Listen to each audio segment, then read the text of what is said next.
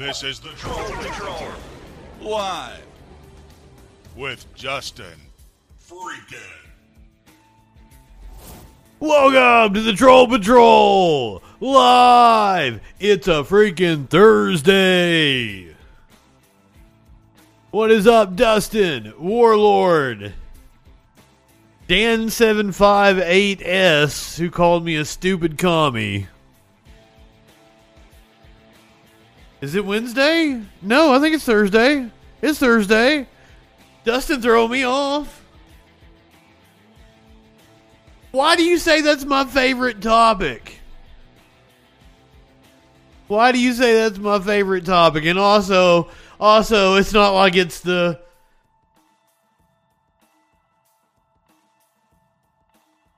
first 6 or 7 stories on the list. No. I'm sorry. We've got an active shooter situation going on at the Mall of America, because what is more American than having an active shooter situation? So that's currently ongoing. So technically, that is the story that bumped down the top story, which would have been monkeypox, had it not been, just another day in mass shooting USA. I don't know if anyone is dead. It is like ongoing right now, Warlord. Like happened within the last hour.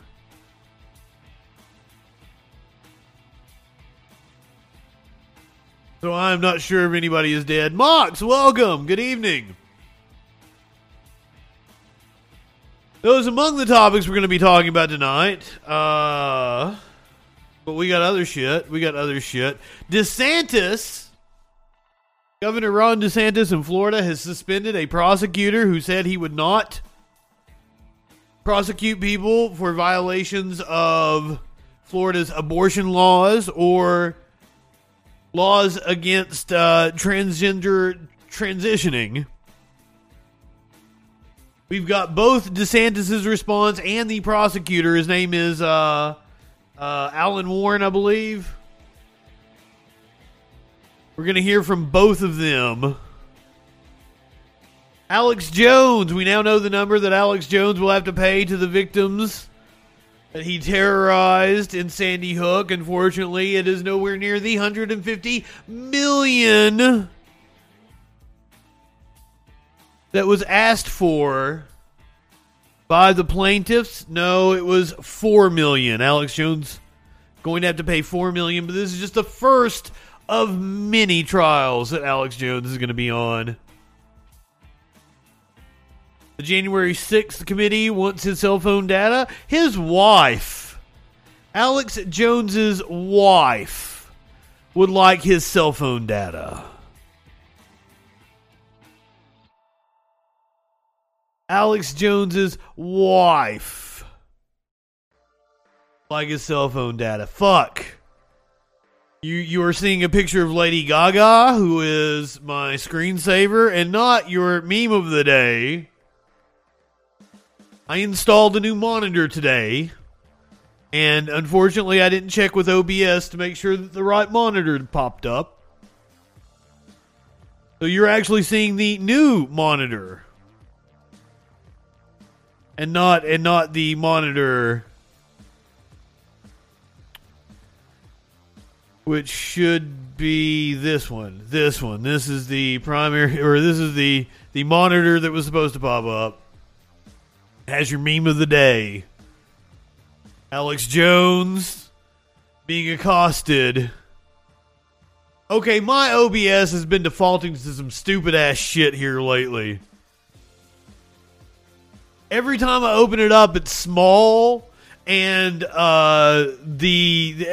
is some inside baseball shit. All my scenes, like all the different shit that you see, like this is like, come on, man. It's in a scene that has a button that's a trigger down here. So like everything else in OBS will be huge except my little box where I have all the scenes, and it defaults to being like this big, and you can't see anything in it.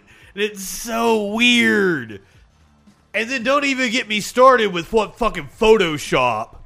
Warlord, you were gonna have your cancel hashtag cancel Justin stickers and shirts if it hadn't have been for the fact that Photoshop has been being a dick to me. Every time they update the program, it gets worse. And I'm not talking like they keep adding features that are awesome to the fucking program. Don't get me wrong.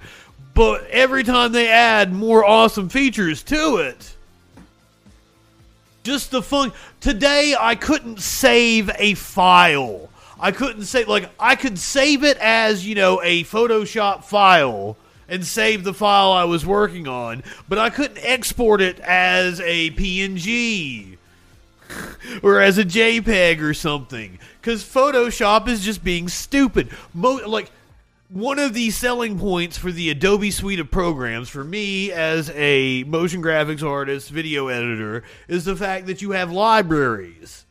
And, like, the libraries are like if I cut out something in photo, like if I've got today's thumbnail for the live show, and I've cut out Ron DeSantis and Victor Orban, Brittany Griner. I've got my cutouts of them, and I put them in my library so I can come back to them later and just use them as needed.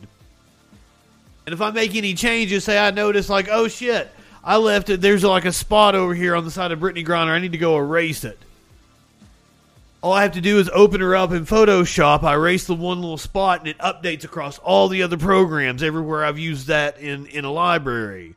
But for some reason, Photoshop does not want to open your library. Like 90% of the time, it does not open my library, so I have to keep closing Photoshop and opening it back up again until it opens my fucking library. Let me show you what I mean. I'll open it right now. And my library, which should pop up on the screen you guys are seeing, my library will not pop up. It will tell me I need to install the Creative Cloud. Watch it make me a liar here too. Watch it make me a liar. The libraries panel right here. Watch it make me a liar. My library's not pull up. Every other program they pull up fine, but Photoshop, there you go. Nope, there. Oh, they pulled up. That's the 10% of the time that they actually pull up for me. I had to open that motherfucker at least 10 times today to get those to open.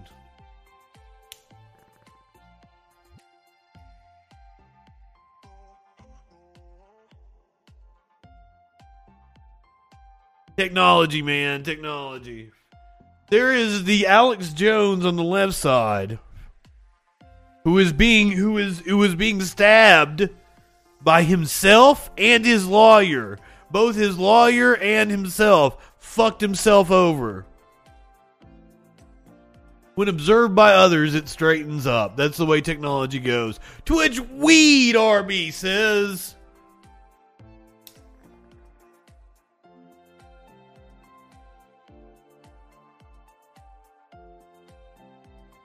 I didn't get nap time, Dustin. Oh, you've never seen that template? I love that template. I don't think there's usually two guys there. I think usually the template there is just the one guy with the knife, and somebody has doubled up the guys. Every other time I've seen this meme. I've got so many other good memes. It was hard picking out one, but I was looking, I'm like, well, this is the most timely one. This is the most timely one. I should go with this one right now.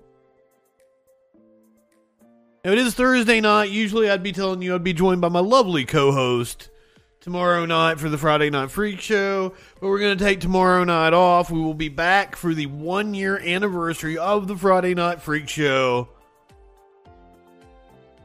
a week from tomorrow. The 1-year anniversary of this iteration of the Friday Night Freak Show. I will be back with a special co-host. That's all I'm going to say. Who knows who it might be? Even though I think I've already said it once. But maybe something happens, and maybe I patch things up with a certain someone. Because it would be horrible for it to be the 1 year anniversary special and they not be here. Also hires incompetent counsel. I've got to wonder if Alex Jones has not been wise with his money, and that he's pretty hard up. Justin finally figured out the right kind of cake. Maybe, if I had taken her the right kind of cake, we could have patched things up. We'll see. The 1 year anniversary special of The Freak Show, a week from Friday. I've already been making plans. Who knows what it's going to turn into. I'll do something special for it. Something special is going to happen. But I'm going to take tomorrow night off because I deserve it. I'm tired. Gore, what is going on?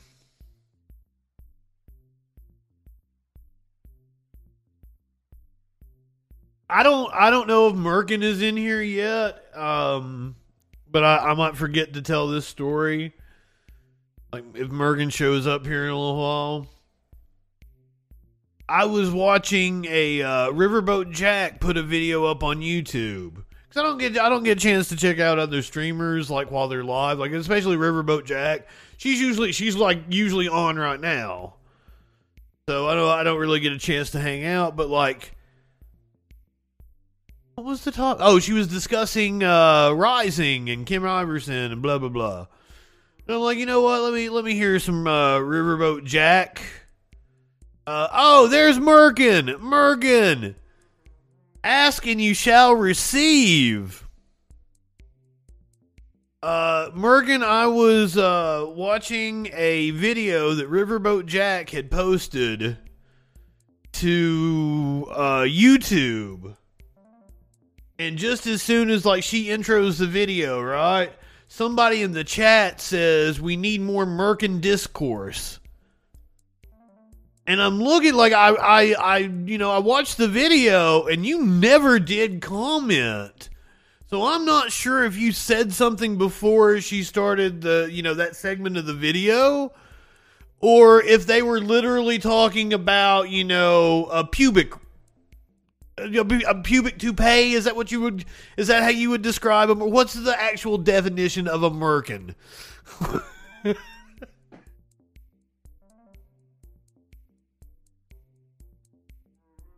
A pubic wig. So that's what I was wondering. I was like, was Merkin in there, or were they actually talking about a pubic wig? Wait a minute. Now is that an image of a Merkin? Oh, Michelle Merkin. Oh, that makes more sense. But I never did see you pop up, but like I wouldn't be surprised if you were in a Riverboat Jack channel. Well, like I found that funny. Like we need more Merkin discourse. Was Jack talking about pubic wigs before she started talking about Kim Iverson? Was she referring to Kim Iverson as a pubic wig? Maybe. Maybe she said Kim Iverson was about as useful as a wet merkin.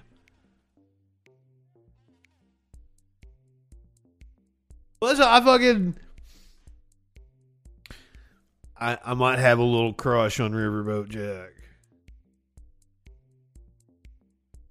But I get internet crushes easily. I've got several internet crushes on here.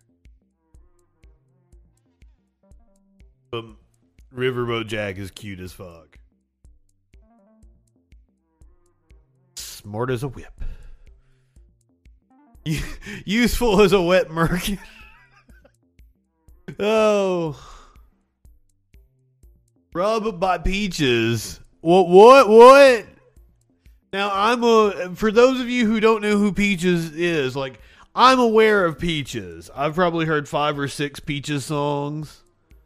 But for those of you who don't know, you do know Peaches. You just don't know the name of the band that sings the "Sucking on My Titties Like You Wanted." that's the group, band, whatever that does that song. I think that song is pretty fucking famous, especially like it was in Jackass or Jackass 2 or something.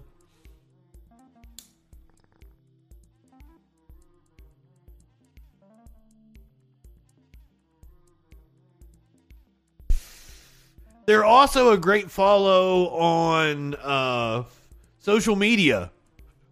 They post funny shit on social media.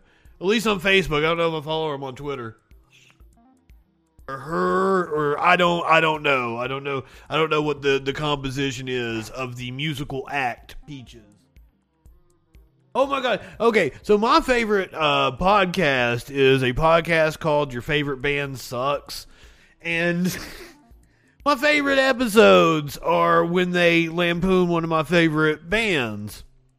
Those are my absolute. I don't even like it as much when they're doing bands that I don't like. I like it more when they're doing bands that I do like because I know more about the backstory and everything that they're talking about. And I'll be like, you know, you didn't say anything wrong. And today's was Talking Heads. And they liked my comment on YouTube where I said I do not consent because Talking Heads, I love David Byrne. I love I love Talking Heads. But once again, watch that whole 30, 40-minute episode. Like, I don't disagree with a goddamn thing you guys said, so. But I don't know if your little piddling critiques actually amounted to Talking Heads suck. Or David Byrne. Maybe you made the case that everybody but David Byrne sucks. And that David Byrne's just a little weird.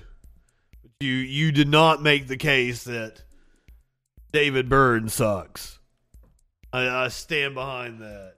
RB, welcome. Is there anybody missed that I haven't welcomed into the stream? Not yet, except for some of you lurkers that haven't said hey. I know you're there, right? Like, I see the numbers. But like, I'm not on any one particular platform. I'm watching like an amalgamation of all the platforms right now. So I can't look and see that you're actually on YouTube or that you're actually on Twitch. But I know that you're there, lurkers, and I love you guys too. Just know that if you were to say something in chat, that I would shout you out and tell you I love you. Maybe that's the reason why you don't say anything. Maybe that's why you just lurking over there. Lurking. Tina Weymouth? I'm not sure who that is, Merkin. Tina Weymouth.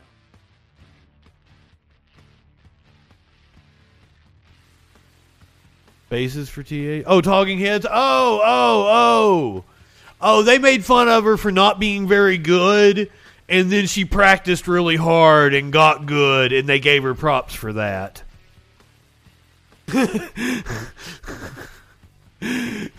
Mandy, good evening. I highly recommend the podcast Your Favorite Band Sucks. I really do. I love those guys. One of them is David Allan Coe's son.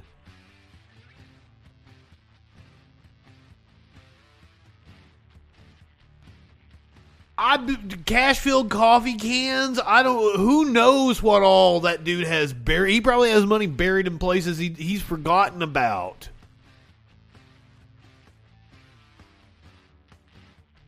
It's insane.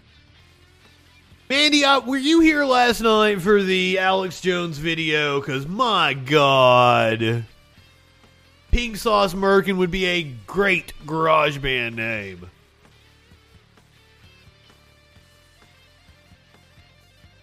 For any of you who might not have been here last night when we watched the Alex Jones video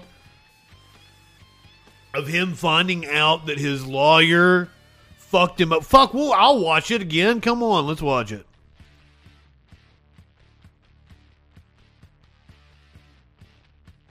Who watched that shit?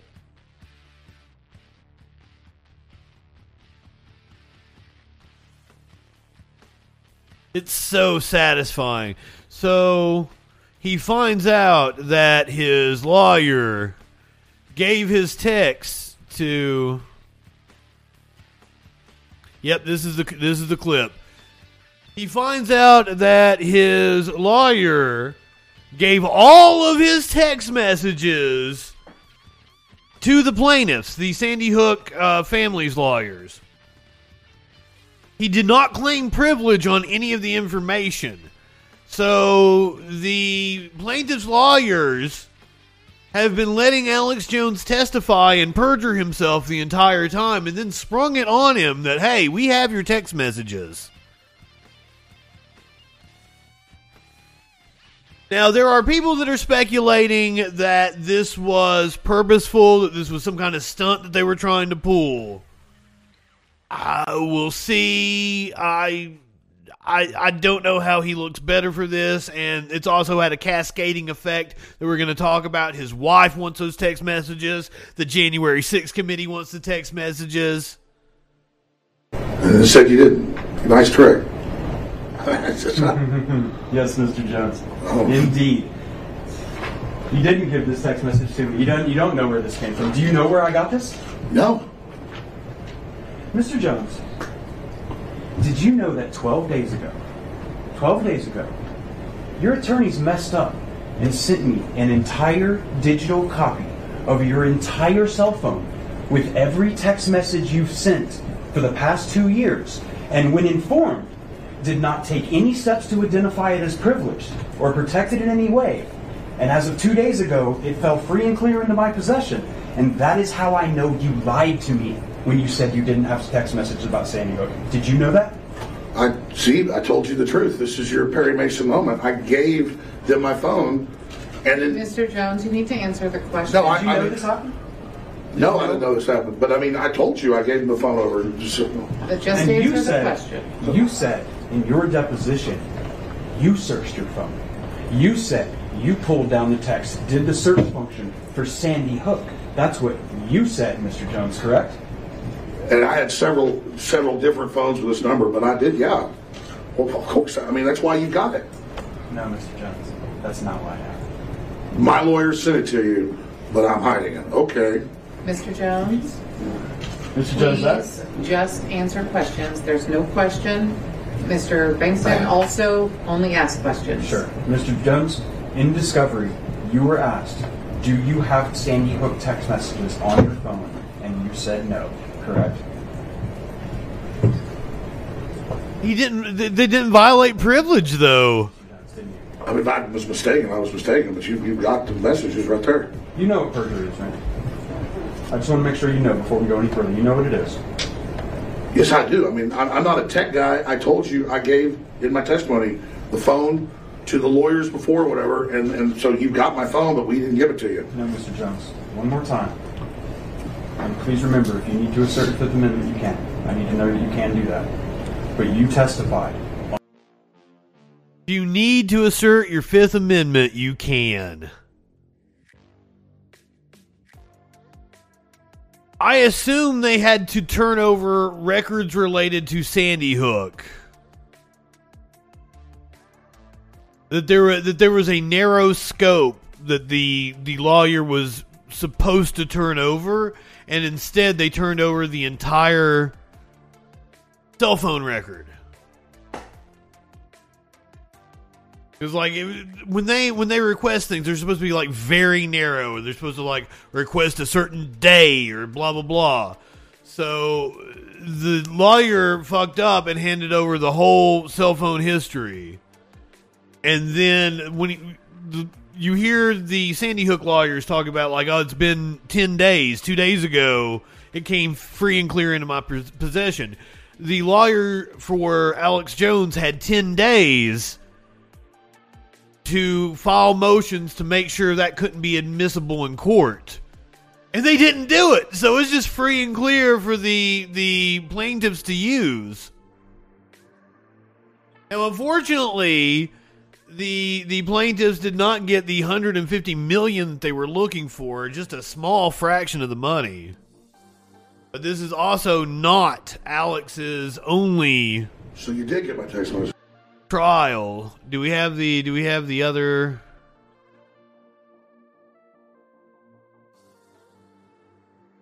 This is the other clip everybody was talking about. The judge talking about him lying. You may not say to this jury that you complied with discovery.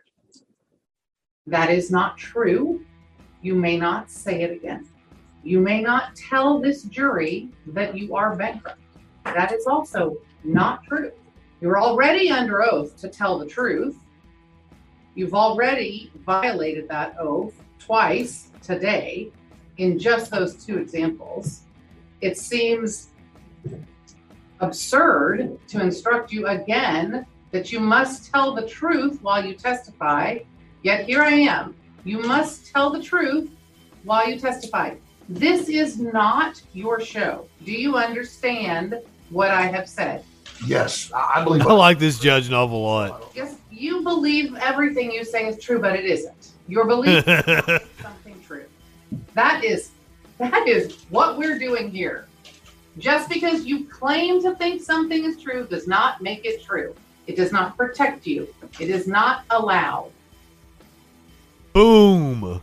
Alex Jones finally facing reality for once in his life. Oh shit! What else we got to talk about here tonight on this show? We're still in the opening part of the show. I had to go back and watch Alex Jones clips just because they were so satisfying. Batgirl has been canceled. And apparently there's a major shakeup coming. A lot of people worried about HBO, which, by the way, full disclosure, my favorite channel on the television always has been, really. Like, I remember being a wee little kid watching Tales from the Crypt. I'm OG HBO. I go way fucking back.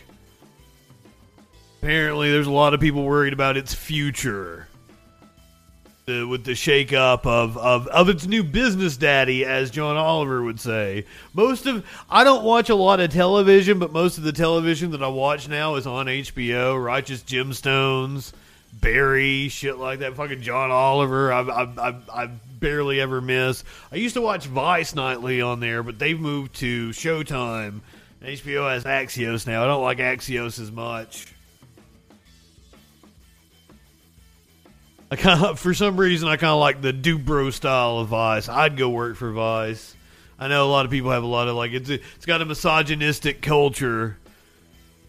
Jenkins, what's going on? I love that. Mark's playing guitar.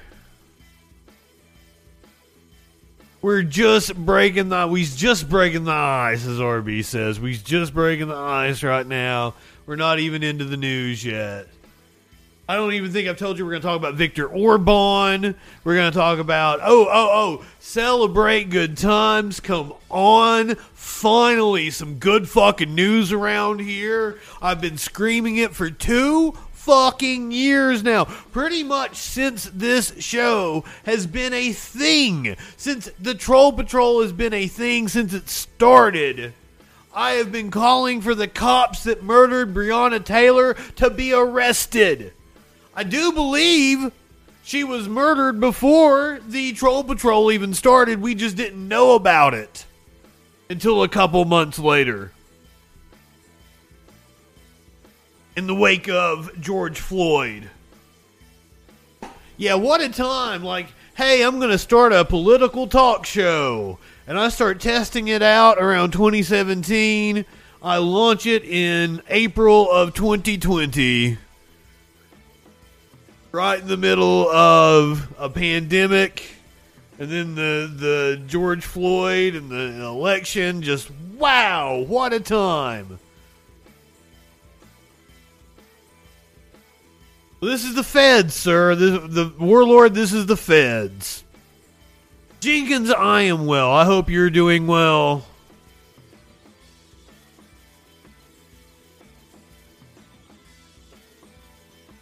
I don't think I'm high enough for this shit. But it's 3 of the cops that participated in the raid, and then one of the cops. If I have read this correctly, because I haven't actually I haven't done the deep dive into the story. I do that with you guys here on the show. But I believe it is 3 of the cops that were actually involved in the raid, and then one of the cops that lied to obtain a warrant. These are federal civil rights violations. I understand that it's not homicide charges, unfortunately. But this is what the feds can do. Federal civil rights violations. We'll get the actual charges here in just a little bit.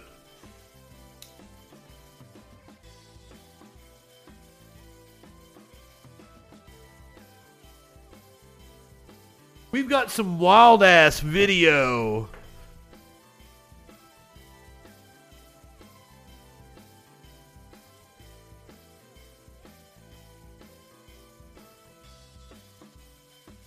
Don't I have some wild ass video? Oh, we've got some wild ass video of the Parkland jurors taking a tour of the crime scene. That's going to be heavy. I'm sorry to spring this on you. Ron DeSantis fired a prosecutor who said he wouldn't enforce some of DeSantis' bigoted laws. We're going to hear from both DeSantis and Warren, the prosecutor. Fox News bitching about Republicans possibly blowing some Senate races. We're going to talk about how people feel about both Trump and Biden running again. Republicans have introduced their own bill regarding student loans. We're going to talk, do you know about the Manchin bill that we are now praising Joe Manchin for, that he went on Fox to defend? The inflation bill.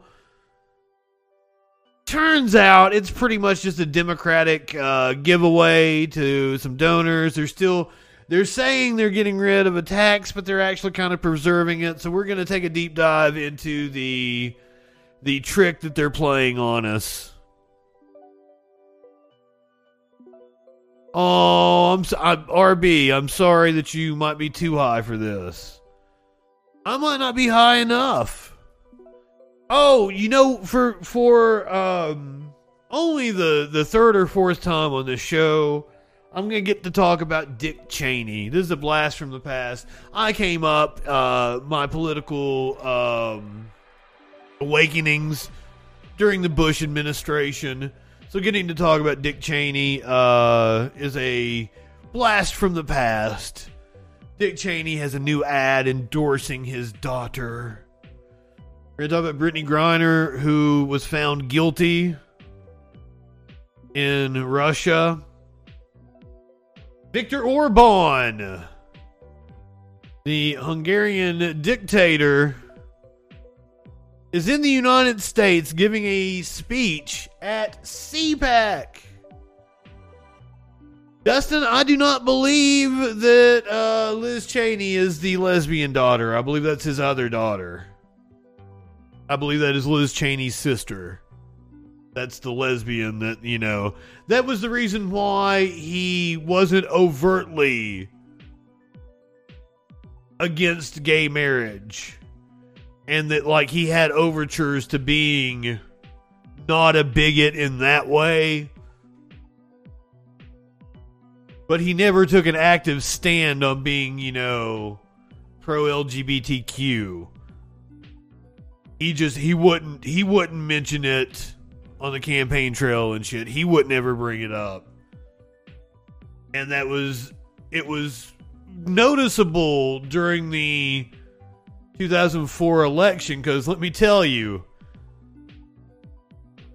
they did this thing about constitutional amendments, making sure that marriage was defined as between one man and one woman as a constitutional amendment in several key battleground states. And I was working as a traveling photographer at the time.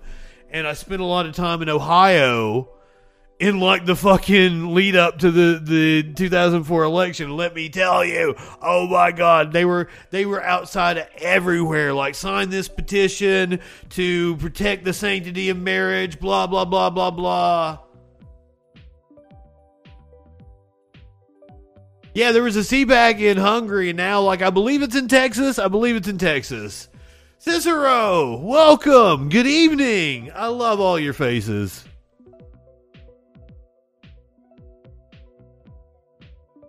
I forgot what I was talking about now. Something from back in 2004. Oh, I was in Ohio when they had, like, all the petitions. Sign the petition to protect marriage, blah, blah, blah. I told them to go fuck themselves. My God. 2004 was a wild time. Okay, so for a moment in time, I was the district manager of Walmart Portrait Studios. And when you're a district manager, you go from getting a certain allowance for your hotel room when you're traveling, and you got actual cost for your hotel. So then, like, I started staying in, you know, because it didn't matter where I stayed. I got the actual cost paid for by the company. So you stay in nice fucking hotels, right? And I remember being in this, like, really fucking nice hotel. And I come down of a morning, I'm all fucking cranky, because, like, there was a reason, like, I was 19, 20 at the time. I don't even think I could drink, and this company made me a acting district manager because I was just the only person with a working vehicle that could do the fucking job. I was a warm body to put there in a company that was getting ready to die. And I should, my God, if I had it to do over again, because I didn't get the paycheck for being a district manager until several weeks later. Oh my God, my stupid ass. Because I did it for one fucking week and said, no, I want to go back to being a photographer. I like taking pictures. That's fun. I can stand doing that. I don't like going, like, reporting numbers. I don't like going around putting up signage. I don't like going checking in on employees and seeing how they're doing and shit. I almost fucked one of the women that work there. 'Cause, like, it's a wild crew that's a traveling fucking photographer bunch, right? So, like, I think she was weirded out by it because, you know, I was the district manager technically, but, like, I quit after a week. But seriously, I got the paycheck, and, like, with all the, like, paying back hotels and everything, blah, blah, blah, blah, blah, it was like $4,000 for a week. I was like, whoa! So, you know, less hotels and shit like this. So I probably cleared $2,000, $2,200, something like that. For 1 week, and I was like, oh shit. And this was 2003, 2004, yeah, it was during the election. 2004. I should have buckled down and done that shit until that company went under, like, 2 years later.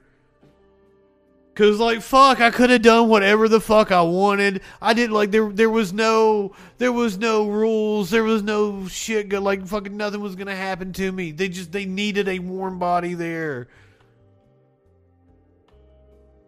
The reason why I didn't do it is because the last time I'd been home before I went out on the road, like, I was the district, I lived in eastern Kentucky, and I was the district manager over, like, part of Georgia, all of Alabama, and part of Tennessee. I have no clue, Mox. That was 20 years ago. So I'm the district manager over, like, a huge chunk of 3 states. that are hours and hours away from where I actually live. And last time I was home, weed was dry. So when I had went on the road to do this stint, it was like a week and a half that I was on the road before I got off for the next time. I left with only like whatever pot I had left, which ended up being like a couple of bowls. So instead of just driving around being all happy and listening to music and smoking pot like I was most of the time doing this job, I was stone cold sober. And I remember guys, I'm going to have to tell this story. I was in a town called Oneonta, Alabama. Buckle up, buckle up.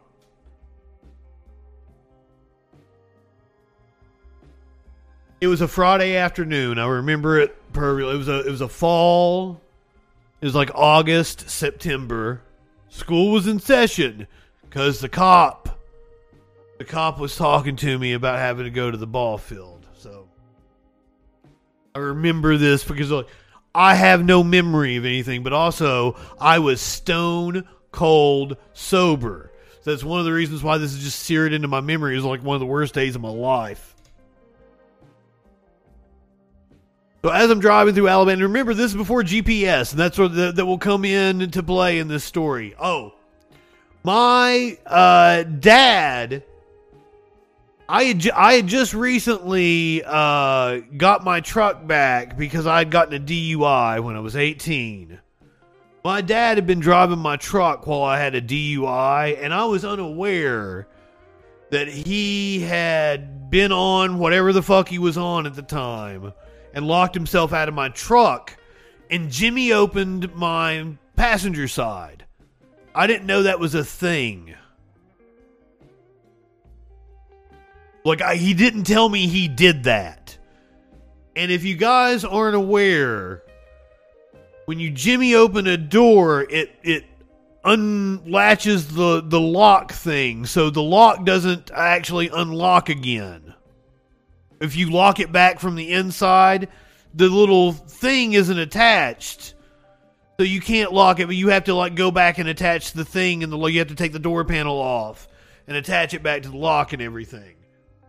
I was unaware of any of this shit. I didn't know he had done that to my passenger side. I kept a spare key for my truck in my wallet. But as I was driving, I had gotten tired of, because like your wallet will make you off kilter as you're driving, and I'd taken my wallet out of my pocket and put it up on my dashboard. I'm in Oneonta, Alabama, and I'm trying to find the Walmart. Now, if I am a traveling photographer in 2004 going to a Walmart, it is one of the small ones that doesn't have a portrait studio. So this means that instead of a Walmart being like the central focus of a town like they are now, the Walmart could be in any fucking little nook and cranny of the town still, because this was like an older Walmart. So I'm going through this town trying to find the Walmart without a GPS. I have an atlas. I am looking at a giant-ass atlas and shit. So I'm pulled over at a gas station looking at this atlas, trying to figure out, well, you know, it's only going to be like, this is a small-ass town, Oneonta, Alabama. It's a small-ass fucking town. So there's only going to be like a couple of roads through the town. So it's like 3, 4 o'clock in the afternoon. It's after school, but, you know, before it's evening time. I'm like, I'm tired of trying to, you know, figure it out on my own. I put down my atlas. I get out of my truck and force a habit. I lock my door and shut it. But I'd left my keys in the ignition. No problem. I keep a spare key in my wallet. Oh no, my wallet is on top of my dashboard. Fuck me, in a small ass town.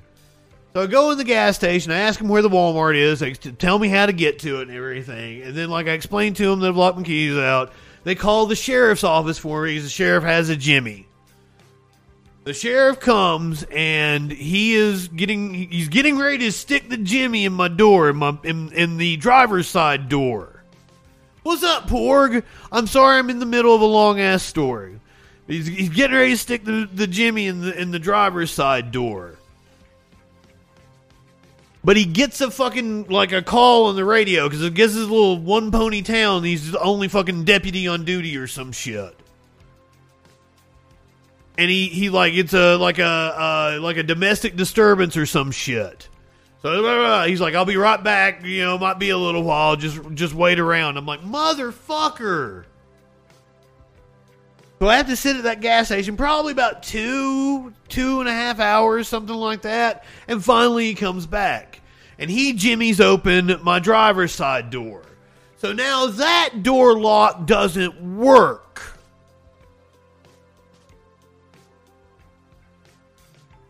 And neither does the passenger side door. But I don't know that the passenger side door lock doesn't work. So when I leave that gas station, it's now dark. I go to the Walmart where I'm supposed to be. I'm supposed to put up signage. I remember that so fucking clearly. And I had one bowl of pot, and I had one Loratab on me.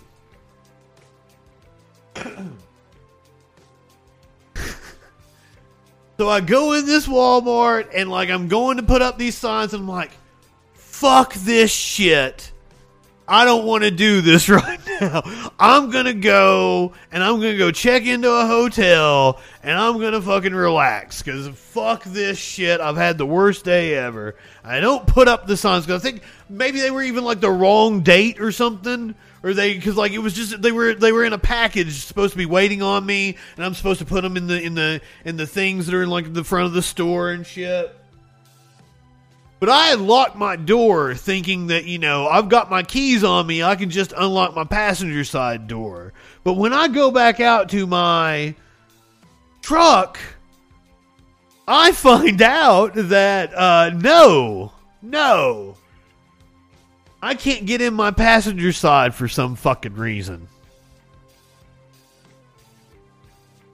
So I go back into the Walmart. And I asked the people in the back if they had a Jimmy. No, they don't have a Jimmy. My ass, because I didn't want to fucking call that fucking deputy again. So I went to the hardware aisle and I got a saw. So I thought same principle, if I just fucking hooked it down there, click, with the teeth of a saw. So I got it because this time I had my wallet on me. The other time I didn't have my wallet on me. It was locked in the truck. So I go into the Walmart and I buy a fucking saw. I'm trying to open my own fucking door with a saw in the parking lot of a Walmart. And like I'm wearing like a suit and tie and shit, right? And I'm clean cut. I don't look like me right now. I'm clearly a fucking business class motherfucker. Some good old boy from Alabama pulls up next to me. He's like, are you trying to, like, Jimmy open your door with a saw? And I said, yeah. He's like, oh, buddy, like, 'cause this is a big-ass fucking truck, right? Like a lifted truck, big-ass wheels. Might have been like an F450 or some shit. Dude's like, I got a Jimmy back here. I'll open it for you. Comes over, just bonk. Like, thank you, dude. You're awesome. I get the chance at some point in time to call my dad, and that's when I find out that he was on some shit and had to jimmy my passenger side door, and that's why I couldn't open my passenger side door with my key. So I go to the hotel. It's a really nice hotel. It's like a Best Western or something. It's a motel. It's the doors are outside. Oh no, this isn't the most amazing. Oh no, just wait. So I go to the hotel, and I'm not even in the town I'm supposed to be in. I'm like a fucking day behind schedule at this point. I check into my hotel room. I have my one pain pill and my one bowl of pot. But before I do any of that shit, I've got to like call in I want to be completely done with my work, and I've got to do all these numbers and call them into the regional manager and shit. So I'm saying I still look at this was when I was young. I'm smoking up of like a freight train at this time. So I'm smoking cigarettes and like I'm working on the numbers, and I get a knock on my door, and I look outside, and it's a cute little girl. Not little girl. We're talking, and I'm 19 or 20 at this time. This is cute little 18, 19-year-old, something the same age as me. Do not clip it, Warlord. Fuck you, dude. So I open up the door, and she comes in, and she starts giving me this sob story about how she's from Montgomery, and her family is in the hospital in Birmingham, and blah, blah, blah, blah, blah. And get like, she's crying on my shoulder. Like, I'm like, oh, here. Like, she bums a cigarette off of me. She's crying, and she's like, I have no way to get to Birmingham. So, like, I have a condom. So if you, and I'm like, whoa. So I have a girlfriend at this time. Not that I didn't cheat on her, but I guess we were in a really good place. We were in a really good place at this time, I guess. I definitely cheated on that girlfriend, as much as I hate to admit that. I was a horrible, horrible young man. But I'm like, whoa, no, calm down, no. So she's asking me for like $20. I think is what she was gonna let me fuck her for $20. I just gave her $20, and I said, hey, can you get me some marijuana? Because I am like hard up. I don't have any. And she says, oh, yeah, I can do that. I was like, all right, come back, and, I'll pay you whatever you can get for me, 20, fucking 40, whatever. So I just gave her, flat out gave her 20. Maybe I even gave her 40. Maybe she asked me for 20, and I gave her 40. And I was like, can you get me marijuana? Here, 40, take it. Can you get me marijuana? I will pay, whatever it costs, just bring it back to me. So she leaves. She comes back like an hour later. Knocks on the door again. I let her in. And then she says, okay, I can get you weed. It'll be like $40. I gave her another $40. And she says, and when I come back, like, if you want to, like, you're cute, I'll sleep with you anyway. I'm like, okay, sure, whatever. Come back with the weed. And she never came back.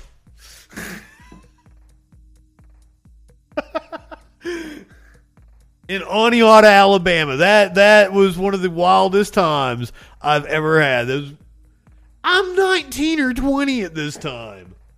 Oh, yeah. The lone survivor. Welcome. Seriously, if we'd had legal weed, that could have been avoided. But this was in 2004. And, like, it's amazing to me that, like, we have legal weed in as many places as we do. If you had told me in 2004 it was going to be as legal as many places as it is, I wouldn't have believed you. Fuck you, Warlord. Cancel Justin. I swear to you, if Photoshop had been being a bitch, I would have made your merch that said cancel Justin. I have never been robbed or attacked in any way, shape, or form, RB. Yeah, I gave her the money for the weed. Like, I gave her like $40 straight up that she had asked for. And then I gave her like $40 more when she came for weed.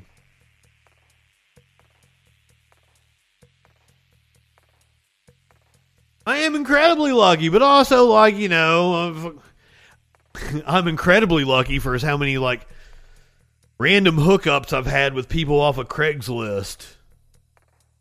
Men, women, groups of people. There's been some times I've felt it was sketchy and I didn't do it. There was one time I was going to host this girl wanted to get gangbanged. Not girl, a woman. Wanted to get gangbanged. and she had 3 other dudes lined up, and she just needed a place to host it. And I was like, oh, yeah, I'll host it in my apartment. Like, I could participate. And then she said, like, after everybody else left, like, we could play around some more. And I'm like, okay, cool. But then when it came time to do it, she wanted the guys to all show up at my apartment first. And I was like, that seems so sketchy. That seems like I'm going to get robbed. Now, her reasoning was kind of like she wanted to walk in and just take all of her clothes off and then get to it. And like, I kind of understand that.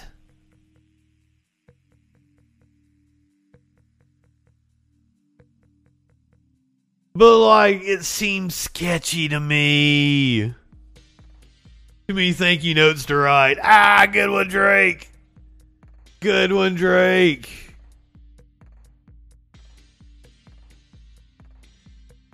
I like watching people get fucked by multiple people. It's fun.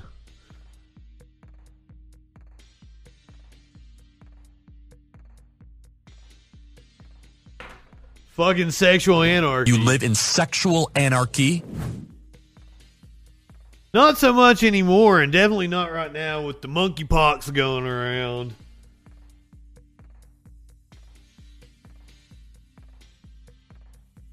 I've gotten to mark some really cool things off of my fuck it list. Amazingly enough, the one that I've had threesomes with 2 women so many times. Like, that has been so common in my life. I've had a foursome with 3 women. But one of the things that, like, it took me years of trying was having a threesome with 2 dudes. I would have thought that would have been the easiest thing to do. What is this stingray you keep talking about? Nah, dude, I'm just fucking cool, man. Most of the time. And, like, I guess they feel safe around me. A lot of them confide in me about things. I'm very... I'm the kind of guy that you broke up with your dude... and you need to have like a weekend to just go and smoke a lot of pot and watch stupid shit. Have a guy that's really good at fucking cooking, cook for you, cook multiple meals for you, and fuck the hell out of you. And maybe do some cool drugs. And that's kind of the role I feel. Like you have no idea like how many times like people have been broken up with and be like, hey Justin, you want to hang out? Yes, please, come on over. Or like I had a friend in college who was in an open relationship with her husband, and like, you know, they would take turns, you know, going out on dates with other people, and she would come, she'd spend the weekend, like once a month she'd come and spend the weekend with me, and we'd go out and we'd find a gal to sleep with.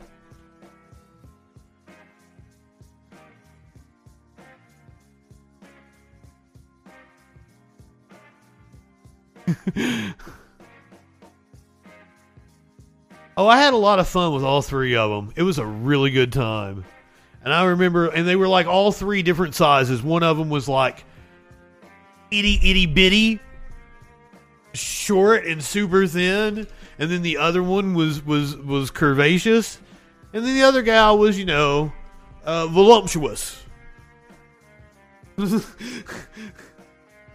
And it was very fun. And then the little skinny one was just like, she's slapping everybody's asses, biting everybody. My buddy was like, did you have all of them suck on your dick like it was a porno? I was like, I think 2 of them did that while the skinny one was sitting on my face.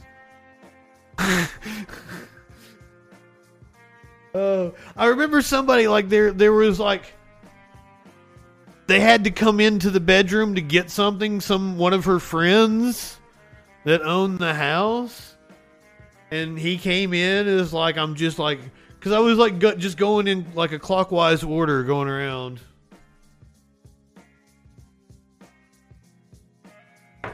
All right, commercial break. Commercials are coming on, so I've been trying to catch the Twitch commercials for you guys so that no one that's watching on Twitch misses any of the news stories that we do because of the Twitch ad breaks. So I've been playing my own ads and playing the Twitch ads during those ads, so you guys don't have to watch ads. I was especially upset, like, Mox got, like, cut off during a really funny story we were doing the other day. And I felt really bad about that. Because I don't want anybody to fucking have to suffer through ads. So I'm trying to work this out. So what we're going to do right now is we're going to take an ad break. And when we come back, we're actually going to do the news. For those of you who may have just gotten here, I told really long stories. And we have not done the news at all. So when we come back, we're going to talk about monkeypox, Alex Jones, how the Democrats are fucking us over again, all kinds of fun shit, and not so fun shit. We're even going to talk about Batgirl when we come back on the Troll Patrol live.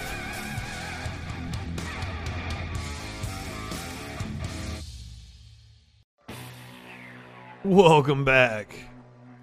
When you say mods getting it, you're not getting like the Twitch ads though, are you? You're just saying my ads. You're getting my ads, and that's fucked up. That's what like everybody that subscribes gets. You know, you're just watching the freaking. Oh, you get Twitter ads?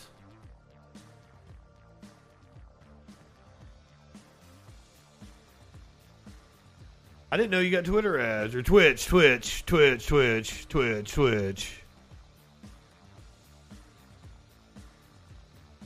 Oh shit, Tones, you're still getting the. Oh, you might have just got here, so you might have been getting the onslaught. Oh, I owe you a different meme. We're still getting used to the format here. I owe you a different meme. Oh, hold on. No. This is what everybody wants. It came up in conversation last night. And I said I wouldn't go searching for the picture and be exploitive to show you Nancy Pelosi's boobs, but I saw a meme and they happened to use that picture, so there you go. I had to see it, now you have to see it.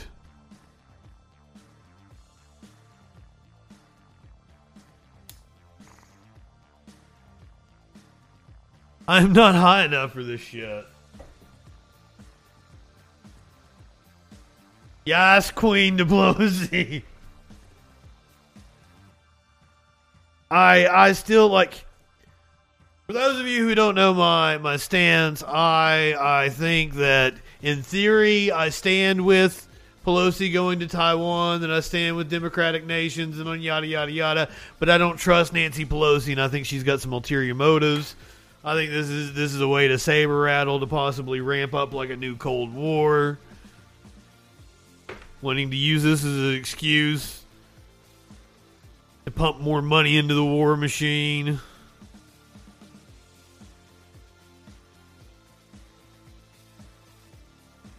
I don't know. As I said, I was wrong about Ukraine. I think I've got the right assessment of Ukraine right now. I think I've got the right. I'm the Goldilocks on Ukraine right now. I'm definitely not one of the leftists that are screaming about all the Nazis. But also, I worry about the Nazis are just a fraction of Ukraine, but Ukraine's government is notoriously corrupt. Zelensky was seen as a failed president before the invasion. I think we're dumping way too much money into something that is a quagmire that will probably turn out the way things turned out with Afghanistan, and we'll get a new 9/11 thanks to arming and training these rebel factions. I'm always on the cause of democracy and freedom and protest. I'm cynical, and they've made me fucking cynical about people's motives and the way they posture. People like you, Nancy Pelosi, made me cynical. Because, man, watching her in Tiananmen Square from back in the 90s, that was a lot different. That felt a lot different than the stunt she pulled with Taiwan.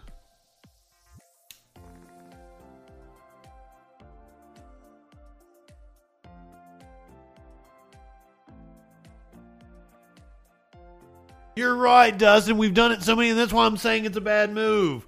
History dictates dumping a bunch of weapons on radicals until they fire back at us is the American tradition. We've done it so many times.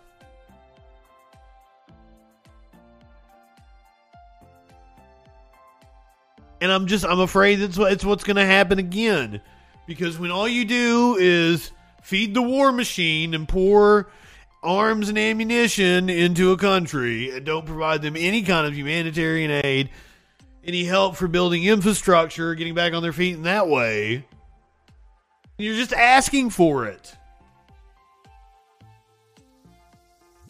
Okay, let's check in on, and this might be, I don't know if they've updated this article. This might be an old article. We might have to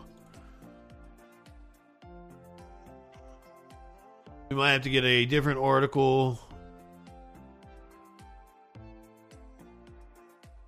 Shooting at Mall of America prompts lockdown. Authorities searching for the suspect. It's just another day.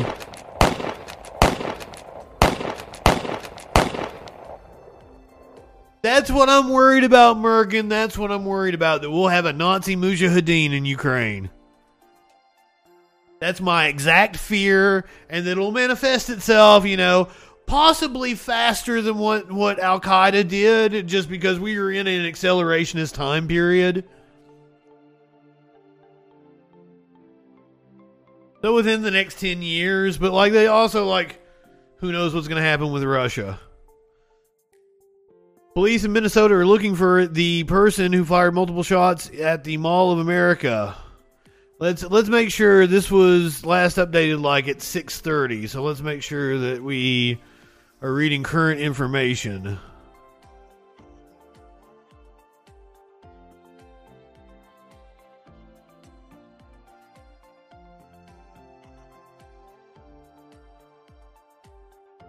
Lockdown lifted after shots fired. Shoppers were sent running for safety at the Mall of America on Thursday after police said shots were fired at the Minnesota Shopping Center.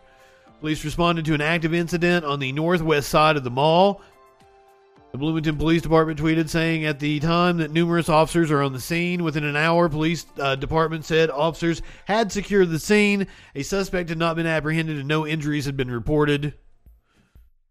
This is an isolated incident, the department said on Twitter. The suspect fled the MOA on foot, and officers are in the process of interviewing witnesses. The Mall of America alerted via Twitter that it was on lockdown following a confirmed isolated incident. Well, fucking shit. 4 people are in critical condition after an apparent lightning strike at a Washington, D.C. park. Incident occurred at Lafayette Park in front of the White House. 4 people are in critical condition following an apparent lightning strike at Washington, D.C. Park, authorities said on Thursday evening. D.C. Fire and EMS said it had responded to Lafayette Park, located in front of the White House, and was treating 4 patients. Also, 4 found dead at multiple crime scenes after reports of explosion and fires. I believe this happened this morning. Foul play is suspected after 4 people were found dead at multiple homes in a small Nebraska town Thursday morning, following reports of an explosion and fire. Let's hear what the cops have to say about that. Jesus fucking Christ, indeed. Share at this time. Just after 3 a.m. this morning, Cedar County 911 received a phone call about an explosion at a residence at 209 Elm Street here in Laurel. Fire crews responded to this home and located an individual inside. That individual was deceased. The Laurel Police Department, Cedar County Sheriff's Office, and Nebraska State Patrol responded to this first scene. As investigators were on the scene of the first residence, a second fire was reported a few blocks away at 503 Elm Street. Fire crews and law enforcement located 3 individuals deceased inside of that residence. Fire crews have worked diligently to put out the fire, but also to preserve evidence that may be located inside the home. Our investigators are processing that second scene at this time. We're not safe nowhere in Nebraska. In nowhere in Nebraska, the NRA has already won. Scenes about 3 blocks apart. Foul play is suspected in these deaths. Fire investigators believe that accelerants may have been used in both of these fires. They also believe that anyone who was inside the home at that time may have been burned. Therefore, it is possible that our suspect or suspects received burn injuries during these incidents. We have 2 fires with deceased people 3 blocks apart. It would be a stretch to say that there's no connection, but it's very early in the investigation, and we hope to find those answers in the coming days. So how you guys liking late stage capitalism here in dystopian USA? Enjoying it? Andrew Warren, we're going to meet Andrew. I think I called him Alan Warren earlier. Andrew Warren, we're going to meet him here in just a little bit. I hate to be the guy that's going to tell you even more bad news. We've been really doomer here lately. I know we've been really fucking doomer here lately on this show. Since the inception of the show, we've been pretty fucking doomer. Last night, I felt like we did a good job of being pretty upbeat, talking about happy stories, Kansas, Alex Jones, and everything. But I got to hit you with some reality here tonight, and you're not going to like it, and you're not going to like it. Is my internet going to hold on? Yes. It looks like it was just a brain fart there. But reality is getting ready to bitch slap all of us, and this fall is not going to be fun, guys. And I don't know what's going to happen. And there are mass outbreaks of monkeypox. And the government doesn't have the will to shut us down again, thanks to all the right-wing nonsense and propaganda. Because I think it's going to get to the point where all of us are going to need to sit at home for a couple months here again. And wait this one out. But I don't think that's going to happen. The Biden administration today declaring monkeypox a public health emergency. Today, declaring the U.S. a public health emergency over the nationwide monkeypox outbreak. A senior White House official confirming that to ABC News. We are told this will free up, if you like, additional resources for vaccines, treatment, and the tracking of the spread of this disease. More than 6. I was talking about it earlier. And I was like, have I been vaccinated for smallpox? When did, I'm pretty sure they phased out the smallpox vaccination. And fuck, I don't remember the date now. It was like 1972.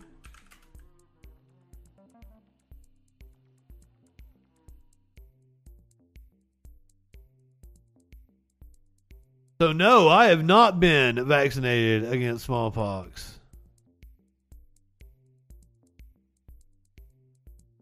Following a 1971 recommendation,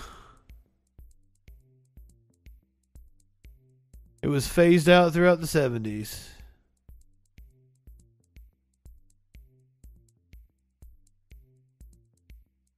Phased out in 72.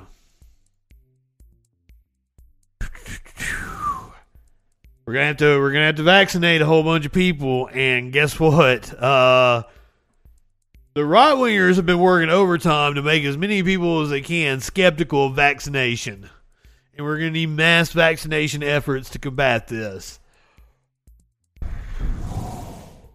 6,600 cases of monkeypox have been reported in the U.S. so far. We will have much more on this as the story develops. 6,600. Wow, the video. Thanks for checking out. The rest of the video was just George Stephanopoulos.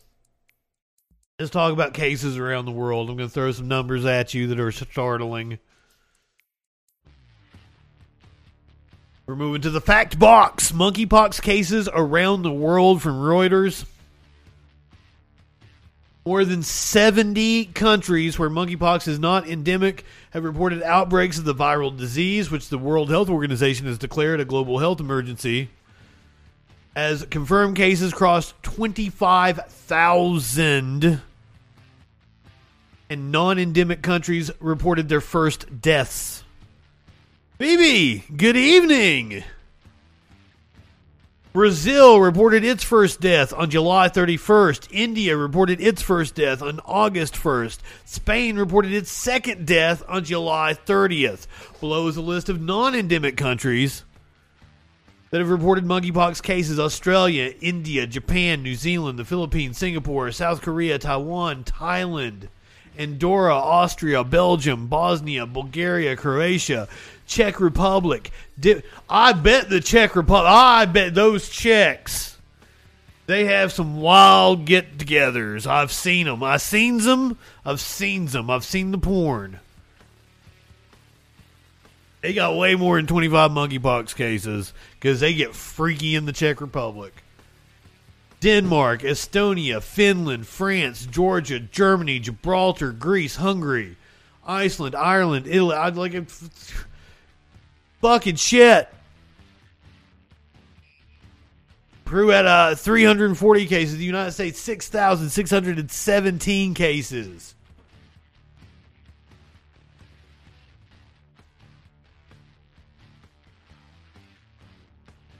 It provides, like, I think the efficacy rate was something in the high 60% or low 70%, Dustin, is what the smallpox vaccine provides against the monkeypox.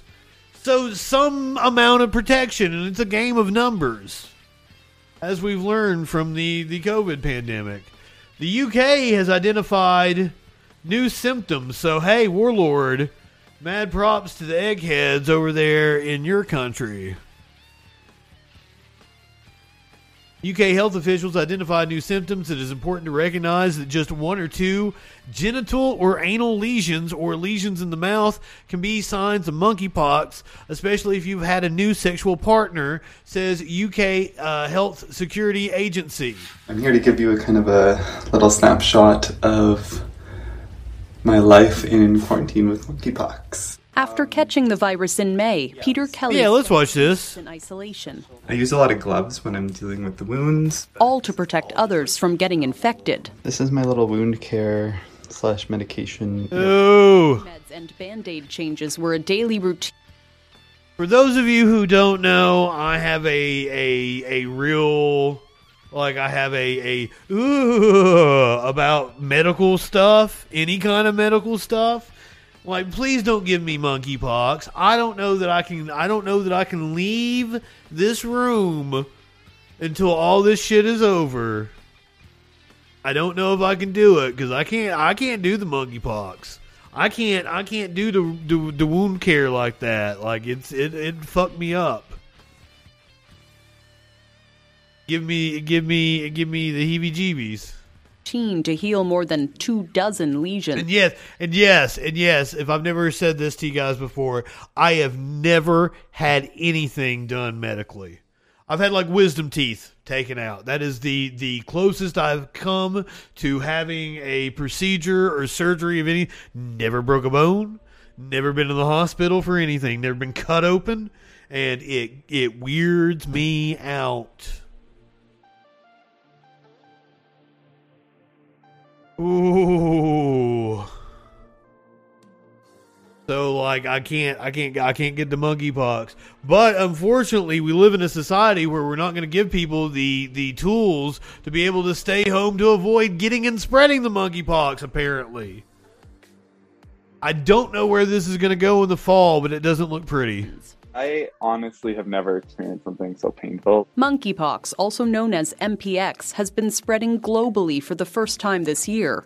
Patients are told to isolate until their lesions heal, a painful process that can take weeks. Many folks during that long period, if they're forced to isolate, are not going to be able to go to work, are not going to be able to pay their bills, pay the rent. People want to follow public health measures, but they need to be supported in certain instances to do so. In Toronto, more than 50 confirmed or suspected cases are now under investigation, mostly among men who have sex with men. It's the same trend seen in other recent global MPX outbreaks, though this virus can infect anyone. We really need to be doing... I got a growth on my pegger. ...in order to ensure that this doesn't become a bigger problem. Dozens of organizations supporting Canada's queer communities are calling on the federal government to provide financial support for... And this is not good. This is not good because it doesn't exclusively affect gay men. And it is going to come for your kids. All the kids going to get it in school. Remember, we are reaching the point where kids are starting to start school this week. By the end of the month, something like 80% of the schools in the United States will be back in session. And the kid's gonna get the monkeypox. And the crazies are gonna be like, I thought it was a gay disease. Who's giving the kids the monkeypox? The teachers are grooming the kids. And it is gonna be a shit show.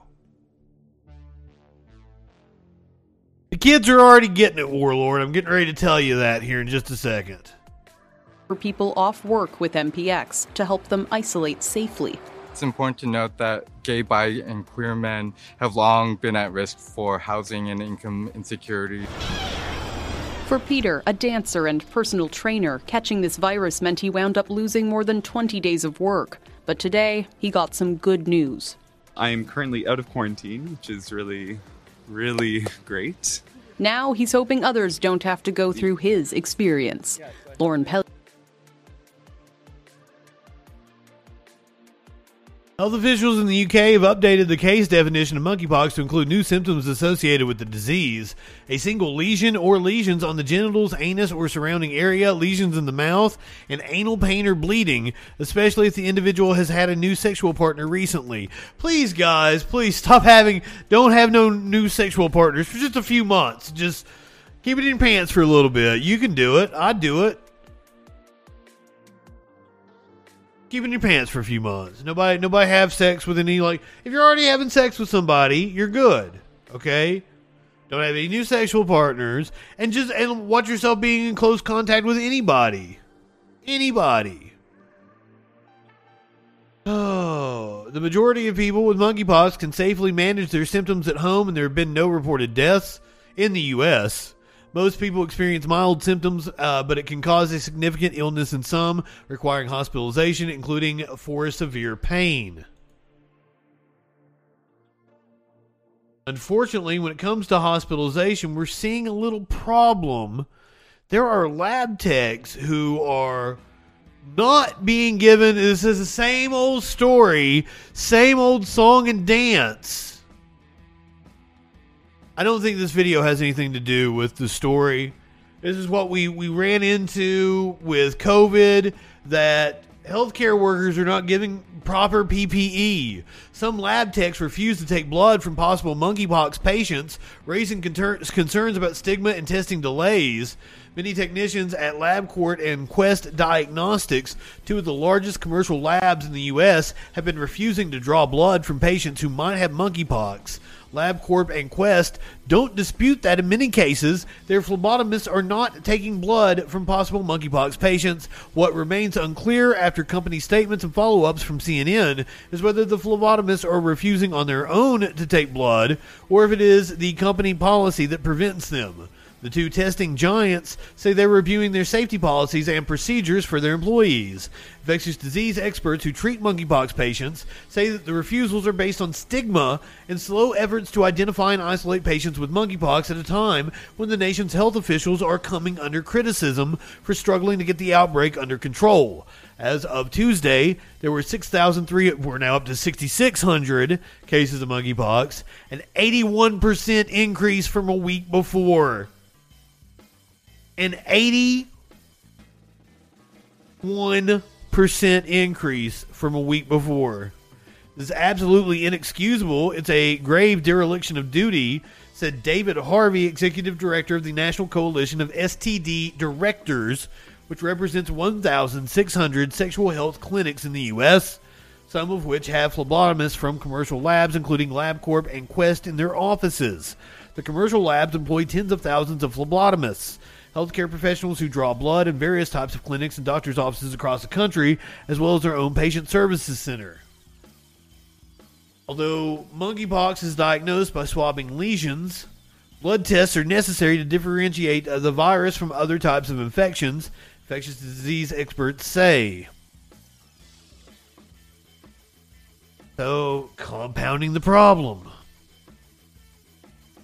And as I mentioned before, the kids are going back to school. The college kids are going back to school. The college kids are going back to school. School year in which a contagious virus is a growing concern. With the increase of monkeypox across the country, health officials are urging schools to put plans in place right now for testing and treatment and vaccinations. Action News reporter Bob Brooks joining us live in Center City, Philadelphia tonight. Bob, they say right now... What up, Bob? Time to act. Yeah, Brian, that's right. That fall semester is now right around the corner, and health experts say students, they need to be fully aware of what is going on now. Soon, the universities of Philadelphia, the Delaware Valley, and beyond will be bustling with students yet again. And now there's another. I feel like nobody's talking about it. You know, I'm showing you clips of clearly of news coverage, but I feel like when it comes to social media and shit, I don't think anyone's talking about it.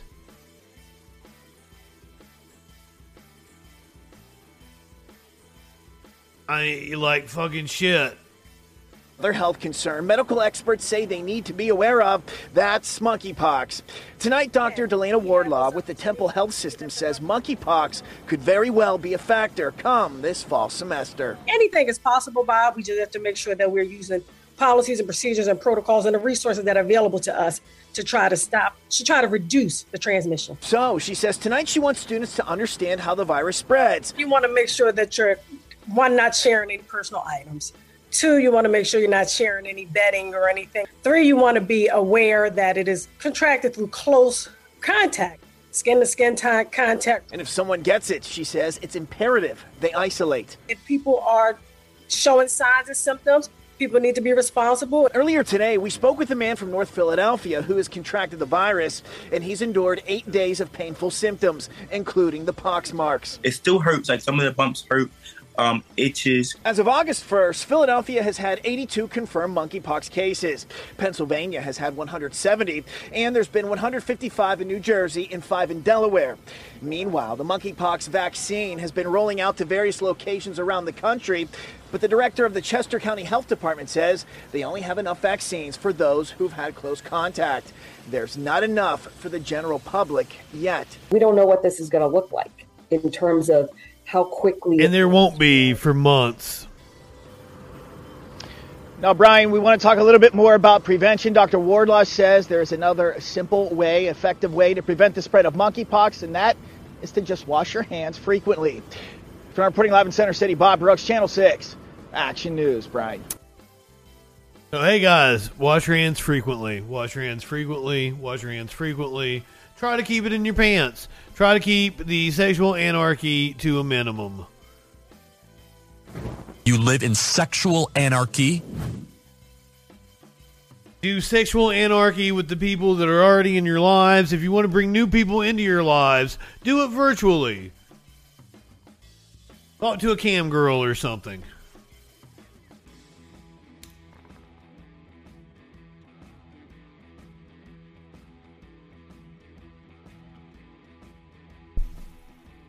I'm just saying.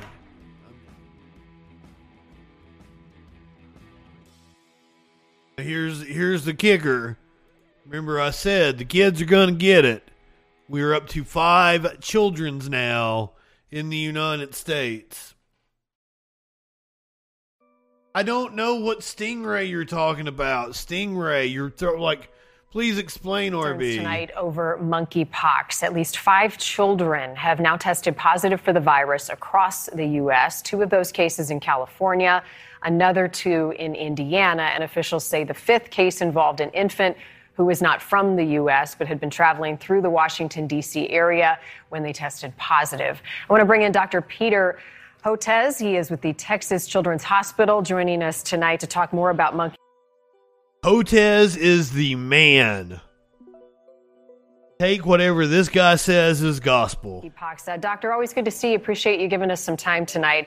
Reviewing the CDC's guidance on this, they said that kids under the age of 8 are at a, quote, increased risk for developing a severe illness from monkeypox. Do we know why that age group is more vulnerable? It's based on data coming out of both Central Africa and West Africa, because the mortality rate out of West Africa was described around 1%, somewhat higher in children. I think it has to do with the maturity of the immune system. We don't have a lot of details about it, but the point is, and also he's got a book about Stalin behind him. I can't tell what the book is. It says Stalin and Scientists on the cover, but I can't tell exactly what the rest of it says. Maybe he's signaling to everybody he's a comrade. But also, I don't... cases. Oh, you're Charlie Kirk's Stingray face. You're saying Charlie Kirk's face looks like a stingray. You live in sexual anarchy? Oh, okay, I can see it. You were freaking me out. I didn't know what it was. Continues to grow in the United States, over 6,000 reported cases. The real number is probably significantly higher. We should expect spillover from the current high-risk group into the general population if we allow those cases to continue. The book is Stalin and the Scientists, A History of Triumph and Tragedy, a popular science nonfiction book of the history of the science of the Soviet Union under Joseph Stalin. Interesting. To grow. So are we adequately responding at a federal level and then state and local level to where we're seeing things right now? Because every morning I feel like we wake up and there's more new cases. Now we're seeing kids infected. Yeah, it's a pretty steep trajectory, and the worry is that we just do not have the vaccine doses, nor the doses of the medicine, the tecovirimat, also known as TPOXX. You know, there were a lot of lapses, unfortunately, in the federal government. We had he's in high demand. A significant number of doses stockpiled of the vaccine. We allowed it to expire, and it wasn't replenished in time. This vaccine was approved in 2019. It was supported heavily by the U.S. government, and then we allowed the doses to expire. So it's a really difficult situation. Now we're trying to play catch up in order to acquire as many doses as we possibly can. The Biden administration is now, trying to work fast and furious on this. We have a new monkeypox coordinator and deputy coordinator, but we're not going to get the millions of doses that we need over the next few months to really quell this epidemic. A lot, Mox. Can we do more with the antiviral drug and use that as a form of post-exposure prophylaxis or a form of pre-exposure prophylaxis to make up the difference? So I think they're looking at all of those possibilities, and we also have shortages of diagnostic testing and our healthcare system is not as set up as it should be. So we're coming at this from behind, and it's too bad because unlike COVID-19, the vaccines were already invented and developed, and same with the antiviral drug. We just had too many lapses in our system. It just doesn't seem like we should be in this position. Not only that, the vaccine. But I want to make like Hotez and Osterholm. Those are like the two epidemiologists, virologists that like you get all your information when it comes to COVID, monkeypox. You listen to those motherfuckers. That's why he's got the nice microphone. He is in very high demand. And correct me if I'm wrong, not approved for people under the age of 18, right? So the kids in the high risk category still couldn't receive it. Well, but for there, we could probably do some immunobridging studies, just like it was done with the COVID-19 vaccines for kids. So I'm not as worried about that, but it's a matter of having, if the doses of vaccine are just not there in the stockpile, then there's not a whole lot you can do other than try to hope that we can move as quickly as possible on that front. Doctor, before I run out of time, I know monkeypox is spread in several different ways. How is it transmitted, and what's your message to the public on trying to prevent the spread and protect themselves right now? There seem to be several different modes of transmission: respiratory droplet contact, somewhat similar to influenza, but also skin-to-skin contact, oral-to-skin contact. So it's close, fairly intimate contact. Most likely the kids that were infected is through household transmission.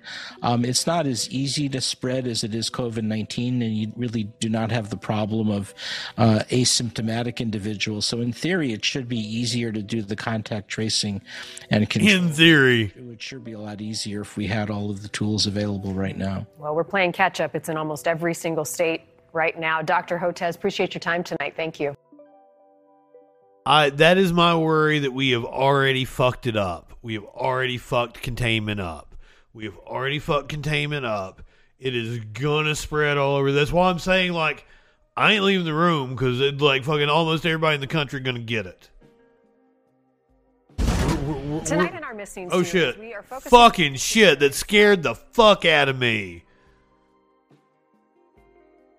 We're like at the same point that we are with COVID, just everybody gonna fucking get it, and that scares the fuck out of you. I don't want to get it. I didn't want to get COVID.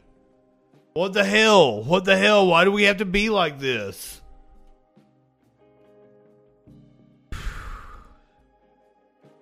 Yeah, speaking of the COVID, let's go ahead, let's check in. COVID is still going on, but like, I guess some good news to report. We seem to be plateauing.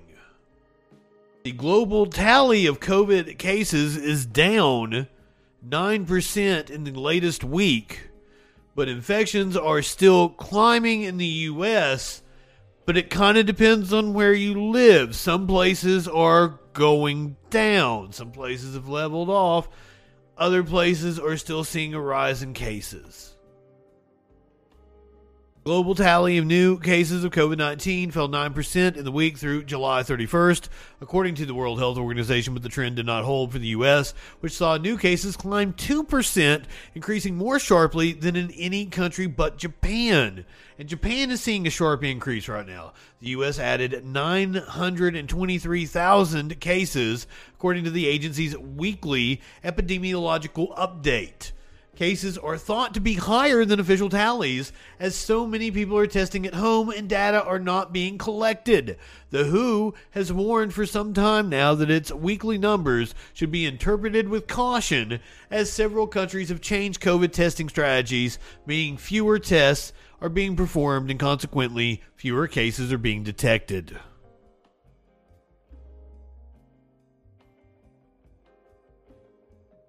I don't think, I just mouth farted. I don't think that COVID can mutate with the monkeypox. I don't think they can become one thing together. But apparently, if the monkeypox sheds just a couple of whatever proteins from it, like, it becomes like way more contagious, as I understand it. But once again, this is just me reading people that happen to have PhD or MD out by their name on Twitter. They might be total kooks, and I don't know who the fuck they are, so take it with a grain of salt.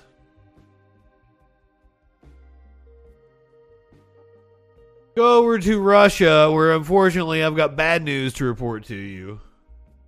Back to our top story. WNBA star Brittany Griner was sentenced to 9 years in prison by a Russian court. The 31-year-old Griner, a two-time U.S. Olympic champion and an 8... Oh, I'm sorry, Mox. I didn't mean to fuck with your joke. I walk a fine line here on the show with the troll head as a logo. We try to be factual, but also we try to have a lot of fun. Talk about sexual anarchy. And fuck, Brittany Griner. I hope they are able to... There's also a teacher, a male teacher, who was imprisoned. They're trying to work out a deal. He had an edible or some kind of oil or something. And they're trying to work out like a deal with a Russian arms dealer to trade him back to Russia for Brittany Griner and the teacher. I don't know his name off the top of my head. Brittany Griner sentenced to 9 years in prison in Russia. 8-time WNBA All-Star was arrested February 17th for bringing cannabis into the country, pleaded guilty on July 7th, and was convicted earlier today. Here's Brittany Griner's defense attorney following the sentencing. She's very upset, very stressed, and she can hardly talk, honestly, so it's a difficult time for her. You know, when we saw Brittany, I think it was Tuesday, and we told her, see you on Thursday, and she said, see you on Doomsday. So looks like she was right. The Phoenix Mercury released the following statement, quote, while we knew it was never the legal process that was going to bring our friend home, today's verdict is a sobering milestone in the 168-day nightmare being endured by our sister, BG. We remain heartbroken for her, as we have every day for nearly 6 months, and we remain grateful to and I just want, like, fucking the indifference or sheer hatred that I've seen from the right wing towards her just pisses me the fuck off. Fucking assholes. The memes that they've made about Russia just signed her to a 9-year contract. I saw that one. Fuck off. Fuck you insensitive pieces of shit. I'm confident in the public servants working every day to return her to her family and us. We remain faithful. The administration will do what it takes to end her wrongful detention, and we are inspired every day by BG's strength and are steadfastly committed to keeping her top of mind publicly until she is safely back on American soil.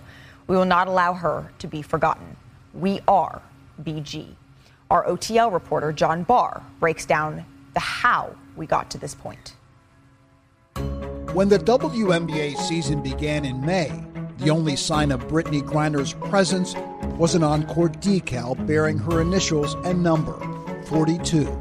Griner forces. I mean, Mox, that is a salient point you make, and you know where I stand on that issue. A 7-time All-Star center, Griner has been detained in Russia since her arrest on February 17th at the Moscow airport.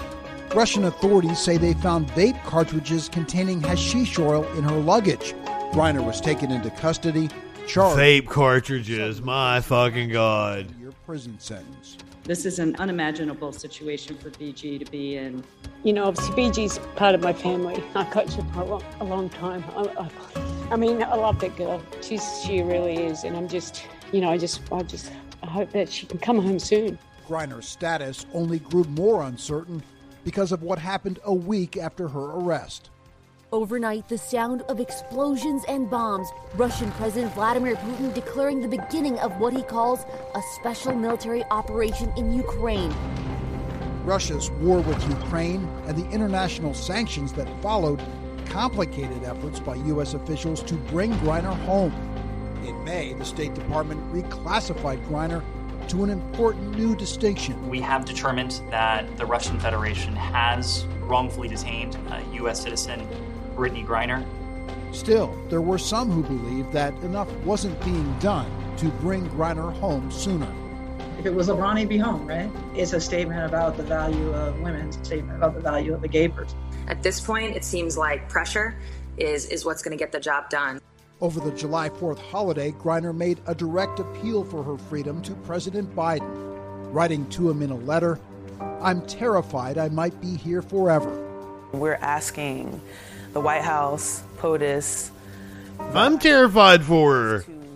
I don't want to see her die in there. On a day in which people are celebrating it. I would like to plead guilty on the charges. On July 7th, Griner pleaded guilty in a move largely seen by experts as strategic, as the overwhelming majority of Russian court cases end in convictions. Then just last week, perhaps the most hopeful sign to date. Secretary of State Antony Blinken announcing a proposed prisoner swap offer was made to the Russian Foreign Minister of Affairs in June, which would bring fellow American Paul Whelan and Well, shit. I didn't know it was made in June. Weeks ago to facilitate their release. Griner's trial may now be complete, but the work to bring her home is far from over. Truthfully, I can't rest as her humanity is being stripped from her. I can't rest as her safety is in question. I honestly can't rest. She seems super cool. I don't know anything about her. I'd never heard her name before. The NBA and WNBA world continues. This incident. Her wife looks like a lovely lady. Thinking and praying for Britt. Please keep her. That was her speaking just a second ago. And Jaren Jackson Jr., quote, "No way. 9 is crazy. Makes no sense." And the Connecticut... Well, it makes total sense, like when you look at it from a Russian perspective. That's Jasmine Thomas. They are hard on marijuana over there. That's why Russians are always so angry. Always yelling at each other. They don't smoke the pot. I don't know. Is that racist of me? Maybe it's just the way the language sounds. The language sounds harsh. Maybe they don't actually just yell at each other all the time. That's probably kind of racist of me. Viktor Orban gets warm CPAC reception after mixed race speech blowback. The Hungarian Prime Minister is under fire for a July 23rd speech, which highlighted a type of nationalistic populism taking hold on the American right. Viktor Orban took the stage at the Conservative Political Action Conference in Texas with an invitation for the American right. I'm here to tell you that we should unite our forces. Let me see. I've got a clip from it. I don't know exactly which part of the speech. It was kind of hard to find a long clip. I could find like a minute and a half. I don't know what he's talking about here, though. Orban urges attendees at CPAC to see themselves fighting the same fight. As they hate you and slander you and the America you stand for. We all know how this works. Progressive liberals didn't want me to be here because they knew what I would tell you. Because I'm here to tell you that we should unite our forces. Because we Hungarians know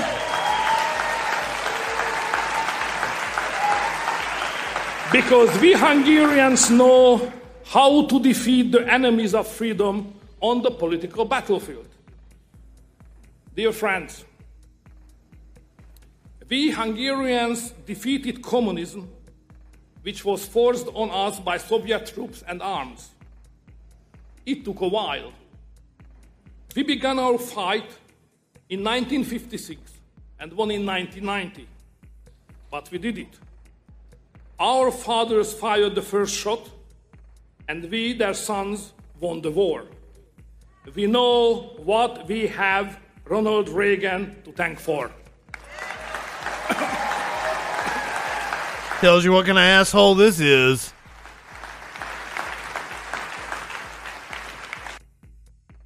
Oh, it like strange bedfellows? I don't know. Like I think they're perfect for each other. They're perfect for each other. Are there any other clips?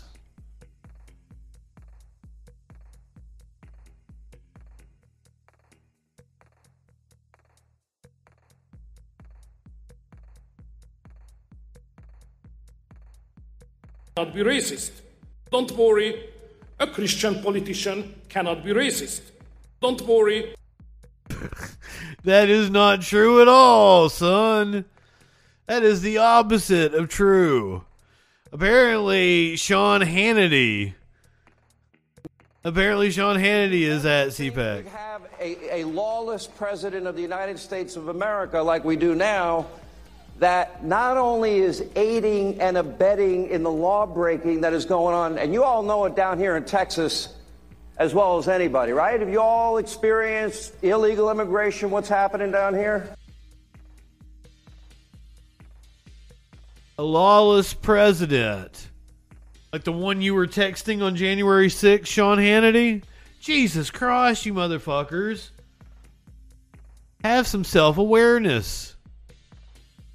Touching on his signature issues, the far-right leader railed against immigration, globalism, and gender fluidity as he declared that the West is at war with itself, describing an ideological battle for Western civilization he said would be fought in Washington and in Brussels. The globalists can all go to hell, Orban said to enthusiastic applause.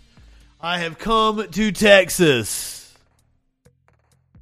Motherfucker. So the Republicans are embracing a straight-up fascist.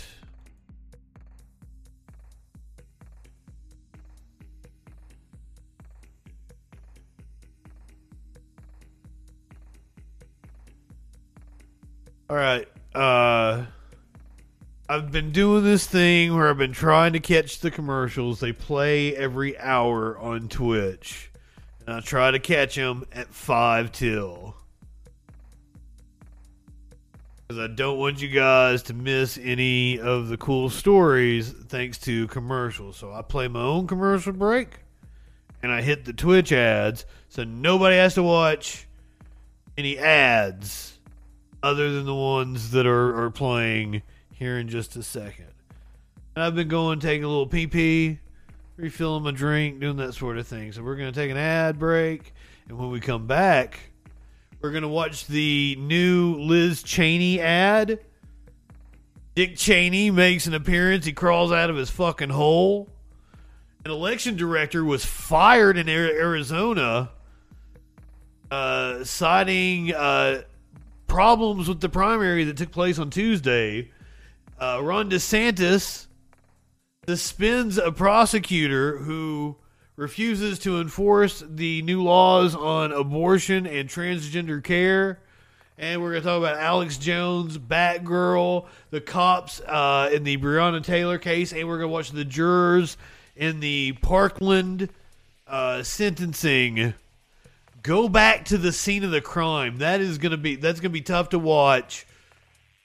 Don't worry, that's at the end of the show. If you still want to stick around and you don't think you could watch that, because I totally understand. It's only about a 5-minute, 6-minute clip.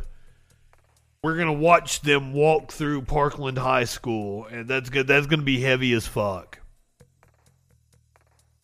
All that and more when we come back from commercial break here on the Troll Patrol live.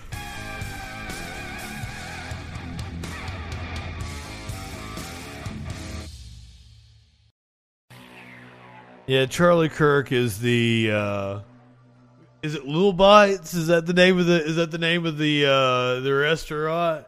Lil Bites. And then I might have made Jesse Lee Peterson and Uncle Tom. Probably not my place to call him that. I try. So here's I need to mix it up. I'm gonna make new commercial breaks next week. Won't be the same one every time. You guys will see a mix. I've got some other shit I can throw on there too. Maybe I'll even play. Maybe won't even be a commercial for something. Maybe we'll get a skit or some shit. Who knows? Oh, I owe you a meme. We're coming back from break. I need to give you a meme.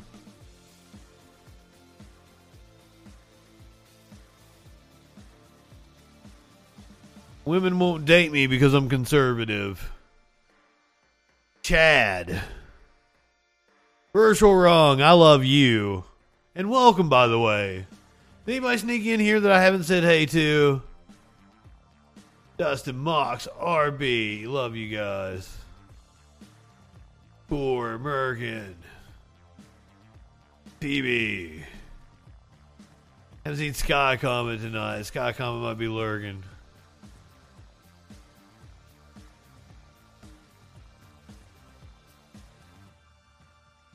Lurk mode. Go back to news mode. because I'm really looking forward to doing this Dick Cheney ad.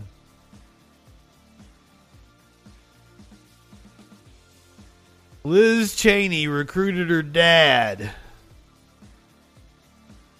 She's up in money, as I understand it, but down in the polls.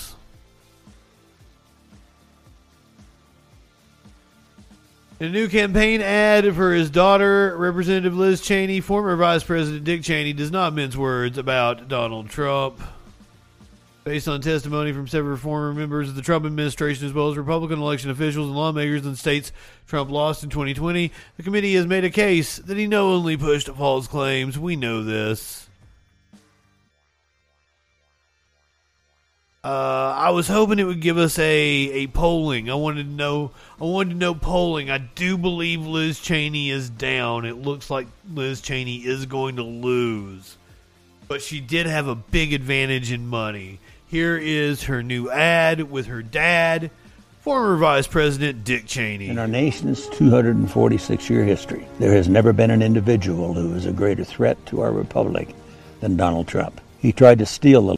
Well, you were up until he came along. Is that what it is? You were all jealous of him? You're like, my God, this dude actually went through with all the shit that I was too chicken shit to do.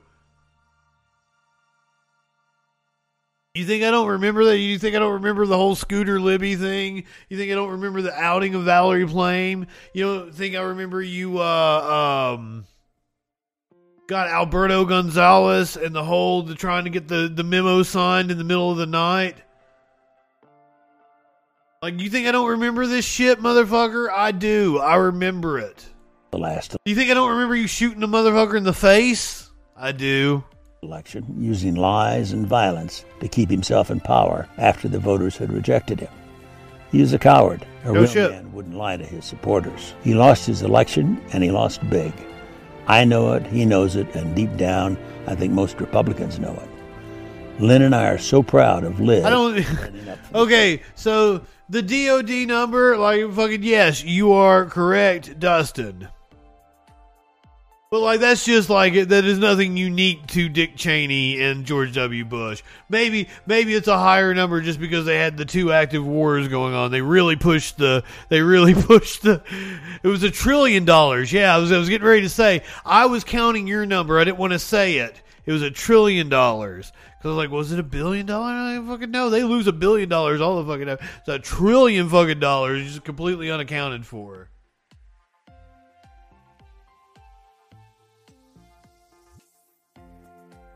Yeah, he shot a man in the face, and the guy he shot apologized. Nobody really remembers how much fun Dick Cheney was. He was not fun at all. I was being very facetious when I said that. You lost 3 zeros on it. They lost $1 trillion. But also, like, the Department of Defense does that all the fucking time as well. But it might have been particularly high just because of, like, we were really, really active in 2 wars. But anyway, what were you saying, Dickie? And deep down, I think most Republicans know it. Lynn and I are so proud of Liz for standing up for the truth, doing what's right, honoring her oath to the Constitution, when so many in our party are too scared to do so. Liz is fearless. She never backs down from a fight. There is nothing more important she will ever do than lead the effort to make sure Donald Trump is never again near the Oval Office. And she will succeed. I am Dick Cheney. I proudly voted for my daughter. I hope you will too. I'm Liz Cheney, and I approve this message. I just want to point out that he was put in charge of George W. Bush's vice presidential selection committee and selected himself to be vice president. I do believe she's going to lose. He's Palpatine. There has never been a unique evil in this country like Dick Cheney until Trump came along. And how is this motherfucker still alive? Him, Henry Kissinger. And like I'm forgetting so much horrible fucking shit that Dick Cheney did. I am forgetting. It was 8 years of pure hell during the Bush administration. Man, I wish Twitch was a thing back then. Let's talk some more election shit, shall we?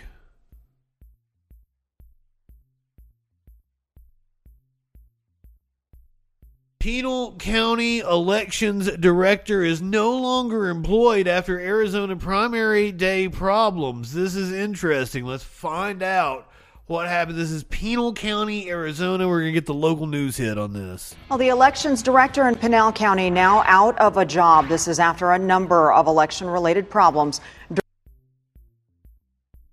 I called it penal. It's Pinal. I'm sorry. Forgive me. I guess penal would have been with an E, wouldn't it? If I look kind of stupid. Nobody else would have said penal. Maybe it's just because of the way my brain's wired.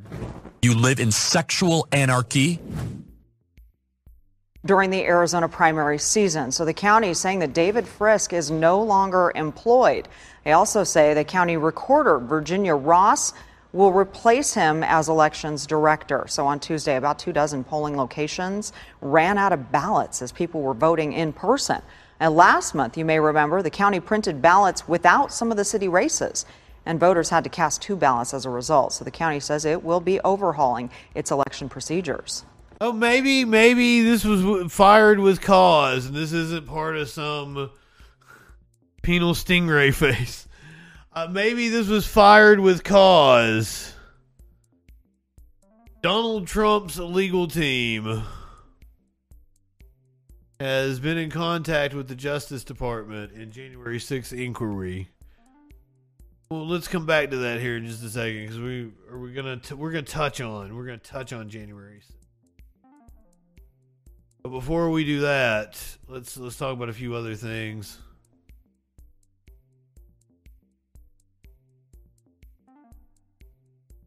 Dems' stealth gift to their Wall Street this is the Lever. Matthew Cunningham, Cook, and Andrew Perez wrote this. I don't know who those people are. I don't know what the Lever is. I don't know how I came about this article. I think it popped up much like you saw the thing right here. Matter of fact, before we do this.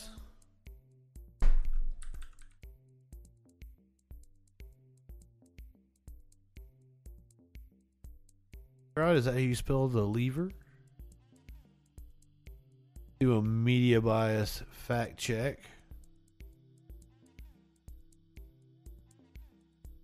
As a left bias, but factual reporting is very high. Overall, we rate the Lever left biased based on editorial positions supporting the progressive left. We also rate them high for factual reporting due to proper sourcing and a clean fact check record. So, passes the smell test. Let's get down to it. Democrats in the Washington Press Corps have spent the last week insisting. I was more concerned about, is it factual? Is it factual reporting? It is factual reporting? Exactly. Sounds like a good outlet. Democrats in the Washington Press Corps have spent the last week insisting that the party is about to close a notorious tax loophole. I mean, I don't mind reading from we do Democracy Now!, we do Mother Jones, we do The Nation over here. But we want to be aware of what we're reading from and what the bias is exactly and what their reputation is. That is my policy. Democrats in the Washington Press Corps have spent the last week insisting that the party is about to close a notorious tax loophole that allows many Wall Street billionaires to pay a lower tax rate than most Americans. In truth, the proposal leaves most of the loophole open, fulfilling Senate Majority Leader Chuck Schumer's long-standing pledge to protect the private equity industry that bankrolls his campaigns. Meanwhile, President Joe Biden, who pledged to close the loophole, continues to decline to try to use his executive Tax Enforcement Authority to shut the tax break. Taken together, Democrats' bait and switch allows party lawmakers to pretend they are finally cracking down on private equity moguls while actually protecting them. The political gift to Wall Street comes after the private equity industry has delivered $83 million to Democratic politicians and $62 million to Republicans at the federal level over the last 2 election cycles. That includes $1.2 million to Schumer in just the last cycle. $283,000, $250,000 to Senator Kyrsten Sinema, who could try to kill the overall legislation. There's no video of her talking to reporters yet. Surprise, surprise. There's only been vague statements she's released because, believe me, I would have played video of Kyrsten Sinema talking about what she's going to do on this bill. Despite the preservation of the loophole, corporate media outlets have echoed Democratic leaders' insistence that they are closing it, even as a major corporate law firm and other experts have acknowledged that it is not actually happening. That issue is the so-called carried interest tax loophole, which permits private equity managers to classify their earnings as capital gains rather than regular income. That allows them to have portions of their income taxed at the lower capital gains rate of 20%, as opposed to the top income rate of 37%. Democratic politicians have long pledged to close the loophole, and they have previously introduced legislation to reap $63 billion by completely eliminating it. They are now insisting their new Inflation Reduction Act does that. However, the new bill negotiated by Senators Manchin and Schumer rejects the party's previous legislation and only slightly limits the tax break. Instead of generating $63 billion in savings as a 2021 proposal to fully close the loophole would, which I'm assuming was a Bernie Sanders thing.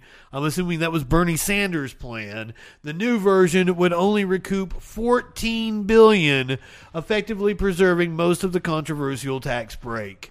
While Democrats pretend their new bill ends the tax break, it merely increases the time that firms must hold assets in order for their income to qualify as carried interest, changing it from 3 years to 5 years.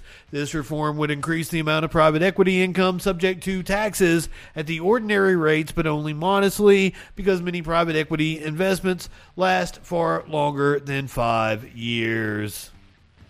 I would like to finish reading the article or go give the Lever a follow, because we might have found a new outlet that seems to get into the mucky muck and is rated factual and is pretty based. Go over here to Business Insider, where we're going to read about the Republicans' plan to deal with student loans. The Republicans, they decided, we're going to put forward a plan. 3 Republican lawmakers just countered Biden's student loan forgiveness plans with a bill of their own to help borrowers, as they call, most in need. 3 Republican lawmakers think President Joe Biden is going about the $1.7 trillion student debt crisis the wrong way, and they have some ideas on what he could do instead.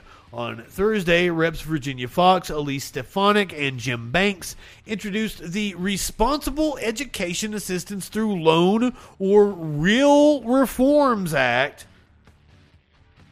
Okay, the fact that it has loan in the title, you're going to give us another loan? You're going to give us a loan to get us help with the loans we have. Well, let's hear them out. Which is intended to act as an alternative to proposals the Education Department has put forward to reform student loan programs. The bill proposes a series of actions to help the borrowers most in need. A fact sheet said by preventing interest from spiraling on income-driven repayment plans, capping borrowing for graduate students,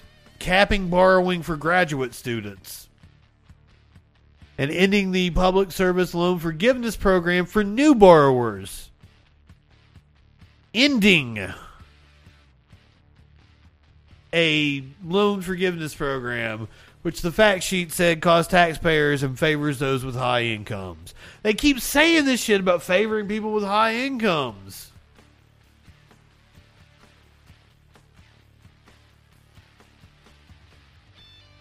If I remember correctly, what they're doing is calculating it over time. And yes, somebody with a college degree over time is likely to have a much higher income. But also that data is skewed by baby boomers. And that would be a projection over time. Specifically limited to the millennials. I don't think the millennials that are in student loan debt, I don't think most of us are in high incomes. We could be. We would like to be. We were promised to be. I do not like the Republicans' plan. I think I should tell them to go fuck themselves. Go fuck yourselves. Go fuck yourselves.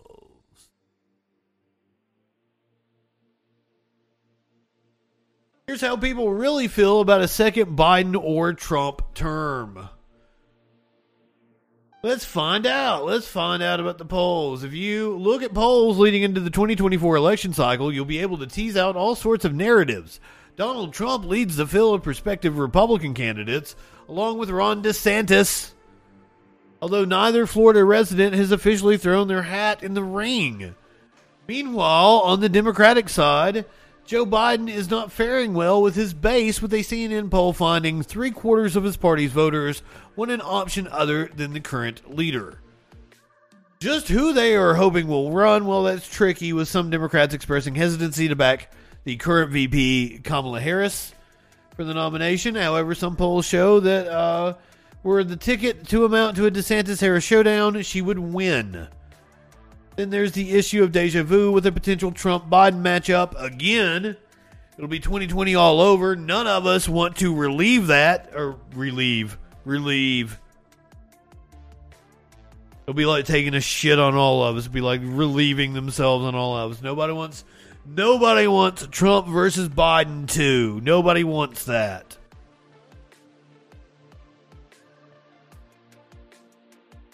Then there's also the issue with deja vu with a potential Trump-Biden matchup. Again, it'll be 2020 all over, and while some voters may feel excited by the chance of the businessman turned politician getting redemption for losing to Biden in the last election, a new poll has told a different story about the would-be ticket. In fact, it seems most Americans just want someone other than, well, either of these controversial choices when it comes time to cast their ballots in November of next year.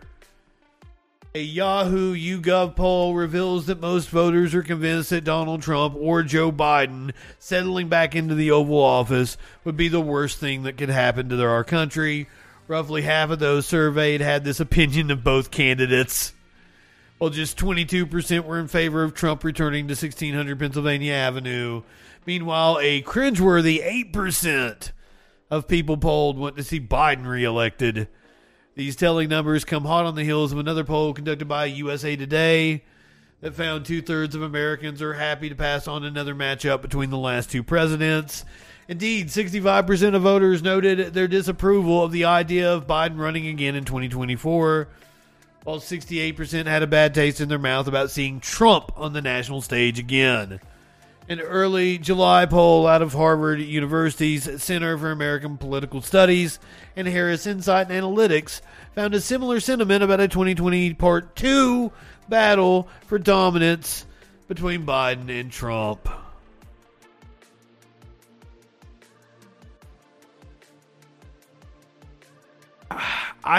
Will he or will he not run?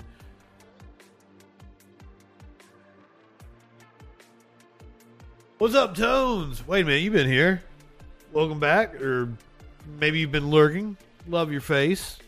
Always a pleasure to see you. I think Biden is running. We will know for sure. I'm calling this, and I will be right on this. We will know for sure if Biden is running between the primaries, but not the primary, the general election in November, We will know after the congressional midterm and before the beginning of the year. He will announce one way or the other sometime during that time period. That is when we will know. What, we're fucking 2-3 months away from it. You will know whether Biden is running or not. I would put my money on running. But I'm not totally sure on that. And also, I didn't have this on my list. But let's go to it here. Let's go to the Twitter. Let's go to the Twitter. Trump is 100% running, yes. Now, whether he gets the Republican nomination or not, that's to be seen.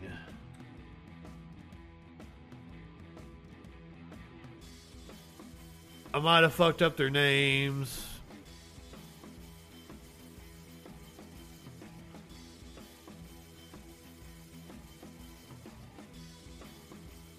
Yes, here it is. Too early to... Should President Biden run again in 2024? Yes. Mr. Nadler. Too early to say. It doesn't serve the purpose of the Democratic Party to deal with that until after the midterms. Ms. Maloney. I don't believe he's running for re-election. Should President Biden run again in 2024? That is Representative Carolyn Maloney, who has been in Congress for fucking years. And she says she doesn't believe that he's running. Jerry Nadler, who is a high-ranking official in the Democratic Party.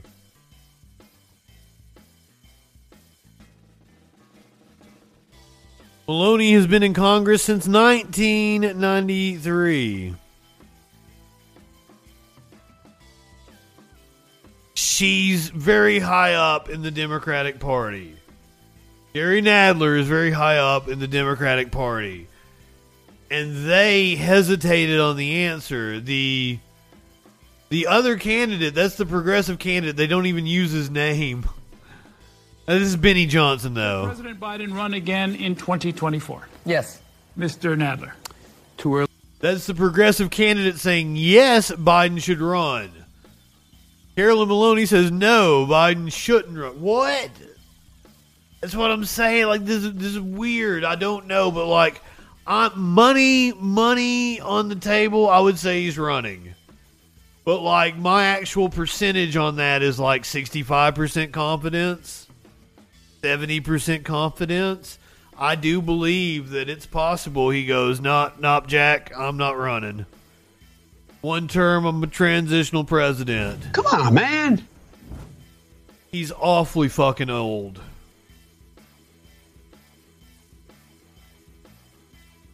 Let's talk about Donald Trump. Trump's legal team has been in contact with the Justice Department and officials in January 6th inquiry. Former President Donald Trump's legal team has been in contact with the Justice Department officials involved in the Capitol attack investigation in an attempt to block access to conversations with his former top aides. The disclosure comes as the federal criminal inquiry appears to have ramped up in recent weeks as subpoenas have been issued to former Trump White House officials and aides to former Vice President Mike Pence.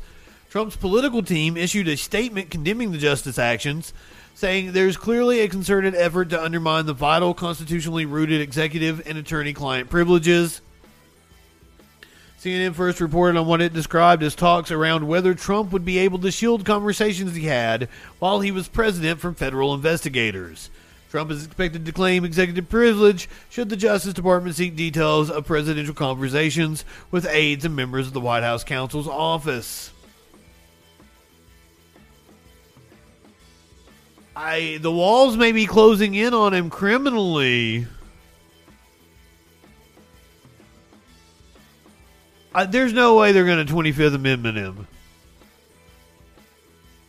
He may get the monkeypox. Who knows? And hey, I don't know that he has tested negative yet. I feel like I would have seen that headline as much news as I read. So apparently we are still on Biden dies of COVID watch. Just saying. Ow. Republicans are at risk of losing winnable Senate races after nominating candidates who can't win. According to, this is Brian Kilmeade, and he invited on Mark Thiessen. Yeah, let's watch this clip on YouTube instead of, well, fucking it still didn't give it to us on YouTube. We're still inside the little MSN thing. Saying this about the Senate. Cut 42. I think it's going to be a very tight, we have a 50-50 Senate now. We have a 50-50 nation. And I think when this Senate race... What time is Brian Kilmeade on? What's his phone number say there?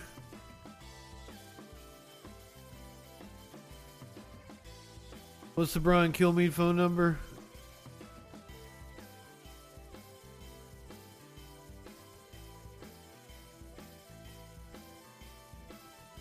Is that 408 or 498? 408.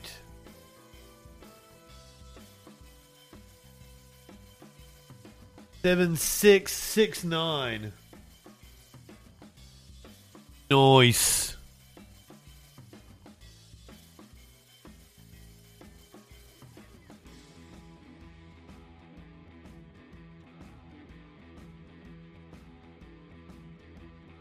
Can we leave a message for him, you think? They shut the phone lines down when they're not there, I guess. They just aren't turned on. Nuts. I was hoping we might be able to leave a message for Kilmeade. I was going to go tell him to, like, suck a dick or something. Mitch McConnell was on record saying this about the Senate. Cut 42. I think it's going to be a very tight, we have a 50-50 Senate now. We have a 50-50 nation. And I think when this Senate race smoke clears, we're likely to have a very, very close Senate still, with either us up slightly or the Democrats up slightly. Oh, good prediction, Mitch. No, I'm changing my prediction, my forecast. I think the Democrats are going to be up 3 seats now. I was 2 before. They're going to be up 3 seats in the Senate. There's no way they can get up to like a 60 bulletproof majority like they had under Obama, but they are going to win between 50 and 55 seats. Hands down. We do not have a 50-50 nation. Like the Trumpists represent 25, 27%. And then the people that are willing to go along with Trump added on to that other part. It equals like 35% total. So that was not that most insightful, but to me, that's not leadership. Leadership is we will turn it. America needs us to take back the Senate. We've seen what happens when Joe Biden's got control of Congress. It leads to disaster, almost titanic disaster to change our country forever. Come on. I don't need an analyst. I need a leader. Don't you? Well, I need leadership is also not nominated. Okay. So it is possible that the economy bounces back. That we've thought like July was the worst month for the inflation number, that the 9.1 is the peak. It's crested. If by September we're seeing a number that's more along the lines of a 3% inflation rate, and the job market is still holding strong. But this is a big fucking if, because, once again, we got monkeypox coming. Big fucking if. But if, yeah, the economy could go either way. But if inflation numbers have peaked and they are indeed going to come down, and supposedly they're expecting them to come down pretty fucking fast. So if by September we're seeing a 3%, 4% number, wages are still going up, the job market is still strong, the signals are all over the place. It's been wild to watch. I don't know. I've said it so many times. I don't think the economists know what's going on. I don't fucking know what's going on. But if that happens and the Republicans don't really have anything to bitch about, everybody's pissed off about Dobbs, and they're going to get slaughtered as opposed to there being a red wave. Because, like, they have nominated some shitty-ass fucking candidates, and that's what Kilmeade is talking about. Nominating people who can't win. And endorsing people who are the least likely to win. So, maybe the red wave is strong enough that it can overcome the weakness of some of these candidates that we've chosen. There's not a single poll showing Herschel Walker ahead. There's not a single poll showing Dr. Oz ahead. I don't know how. There's only one poll with Blake Masters, and he's losing by 9 points in it. I don't know if that'll work. I mean, we're putting ourselves in a position of losing a lot of potentially winnable races that should have been winnable. So, Fetterman is going to be a pickup. I think Missouri, I thought, could be a pickup if Greitens won, but Greitens didn't win the nomination. But Johnson's seat in Wisconsin could be a pickup for Democrats. Fetterman could be a pickup. The Democrats are going to win in the fall. It's wild. And we only need a net gain of one seat to take back the Senate. And the fact that that's in question, it feels like 2010 again. We haven't nominated any witches yet, but the primary season isn't over. I will say this. I think that I just spent a day with Herschel Walker. For those of you who don't know what he's talking about, what was her, Christine O'Donnell, was that it?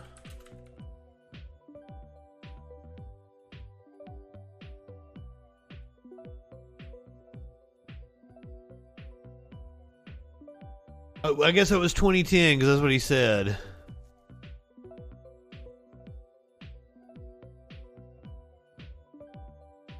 Just so you know what we're talking about here.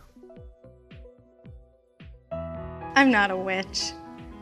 Nothing you've heard. I'm you. None of us are perfect, but none of us can be happy with what we see all around us. When you had to start your campaign ad with "I'm not a witch," the Tea Party, yes, the Tea Party was wild. The Tea Party was wild. I'm not a witch. I'm nothing you've heard. I'm you. None of us are perfect, but none of us can be happy with what we see all around us.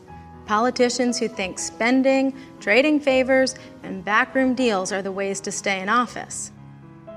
I don't even remember why she was accused of being... In the video, O'Donnell tells Maher and his panelists the following: "I dabbled into witchcraft." Oh shit. Can I find that clip? I forgot all about this shit. This is a flashback. Okay, well, breaking news. Hold on. All 50 Democrats reach agreement on Manchin's Inflation Reduction Act, Schumer says, saving Biden's agenda. Oh my God, we got like a fraction of a fraction of a fraction, and Sinema didn't hold it up. So, hey guys, breaking news. They're going to pass the bill. They have an agreement. Here is Christine O'Donnell, who was a candidate. Let me share a clip. A candidate for office in 2010. From Politically Incorrect, because since Christine O'Donnell, who, by the way, I think could do even better than Sarah Palin, because Sarah Palin is mean, and Christine is not. She's nice, and I have the proof. I have 22 episodes. Christine, if you're watching, I created you. You need to come on this show. If you don't come on this show... Yeah, Bill Maher, once again, taking credit for awful people that he's unleashed in the world. Thank you, Bill. Thank you. Take credit for, glad she petered out like Milo did. I'm going to show a clip every week. I'm the only one who has them. I hoarded them. No, somebody had one. They showed it on the internet this week on YouTube of her on with Eddie Izzard when she is saying... Love Eddie Izzard. And Eddie Izzard said, what if you were hiding Anne Frank in the attic and Hitler came to the door? And she said, nope, wouldn't lie. Let me show this clip. This is from Politically Incorrect. I don't know what year, like 1997 or something. You were a witch. I dabbled into witchcraft. I never joined a coven. Wait a minute, you were a witch? Yeah, she was a witch. You were a witch? I didn't join a coven. Let's get this straight. Wait a minute, I love this. You're a witch. You go on Halloween fit. I was a witch. I mean, wait a minute. That's exactly witchcraft. I hung around people who were doing these things. Having fun? I'm not making this stuff up. I know what they told me they do. What was they doing? So there you go. That is the origins of why in 2010. That was what? That was October 29th, 1999. That was October 29th, 1999.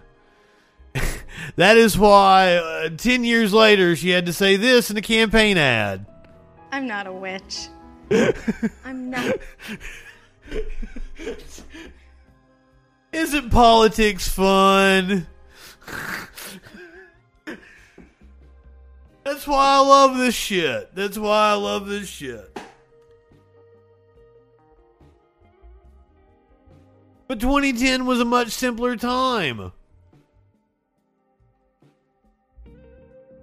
Making fun of these nut jobs. Yeah, this brings back some memories. Making fun of these nut jobs.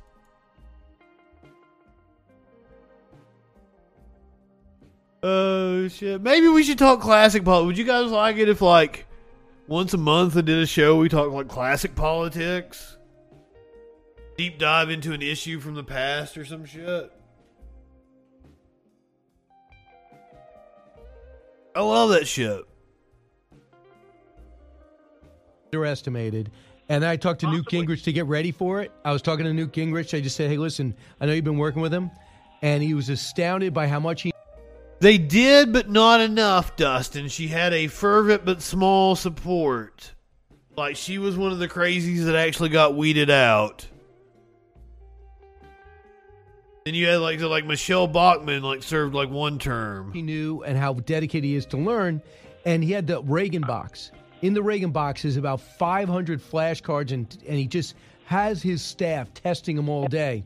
While doing, and I'll tell you this, while doing debate prep, he's going back and forth. He committed to a debate today. Well, going back and forth, saying, I don't know if I'm going to debate. He's been debate prepping the entire time, and he's within. He's an idiot. Herschel Walker is an idiot. Dr. Oz is interesting, much more talented. He's got an easy opponent. The guy is awful. He's been totally misrepresenting himself, and he's got to do it from his basement. Evidently, he's not healthy. Fetterman, he is Bernie Sanders. Bernie, the people, What? John Fetterman is like the best candidate you could ask for in Pennsylvania. Pennsylvanians love him, and he is owning Dr. Oz. What in the fuck are you talking about, you idiot? I thought he was saying that Warnock was an awful candidate. No, Warnock is an incredibly good candidate. Fetterman is an incredibly good candidate. The people of Pennsylvania do not want Bernie Sanders. There's no question. All Dr. Oz has to do is define his opponent, and he wins. He keeps trying to say Fetterman is like best friends with Bernie, and everybody's like, okay, that's awesome. Bernie is the most popular politician in America right now. Cool. Not the own you think it is, Oz. To quote a friend of mine, everyone hates him. And John Fetterman being Bernie Sanders is not accurate. You're correct, Mox. But he is endorsed by Bernie.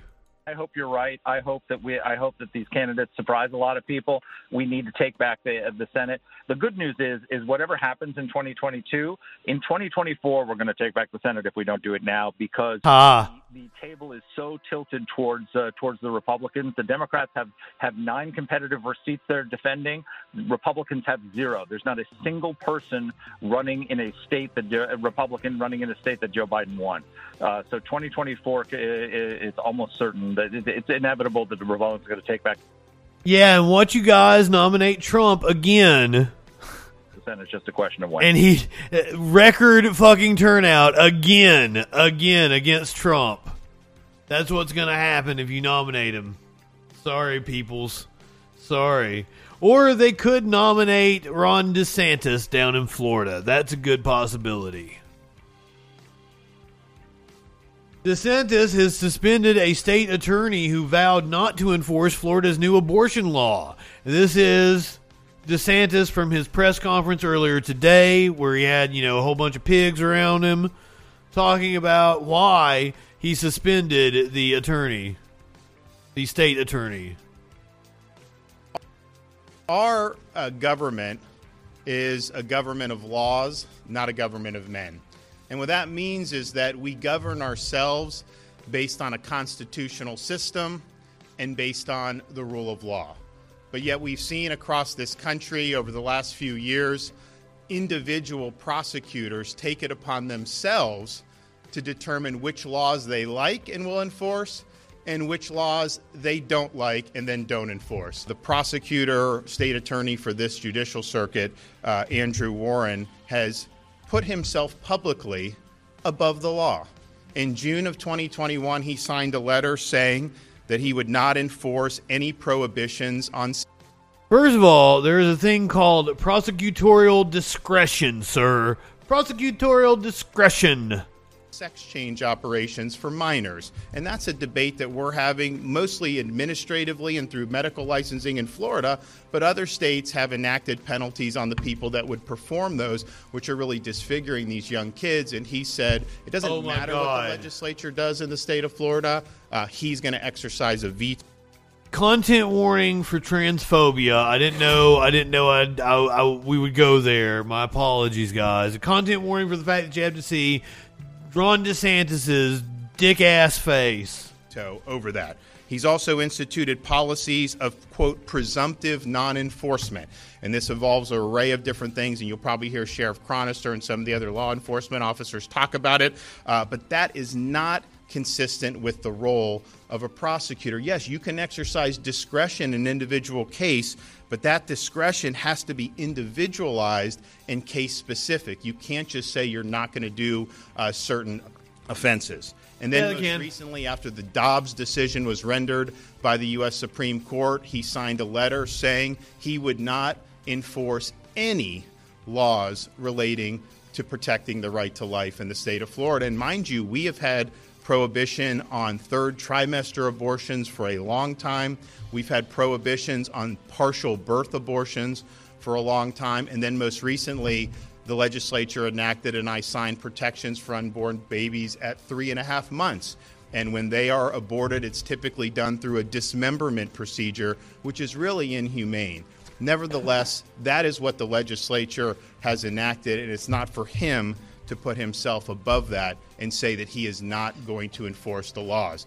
We don't elect people in one part of the state to have veto power over what the entire state decides on these important issues.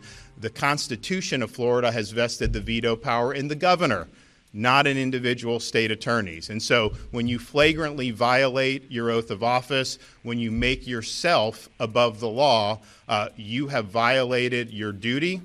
You have neglected. He said duty. You are displaying a lack of competence to be able to perform those duties. And so today we are suspending State Attorney Andrew Warren effective immediately.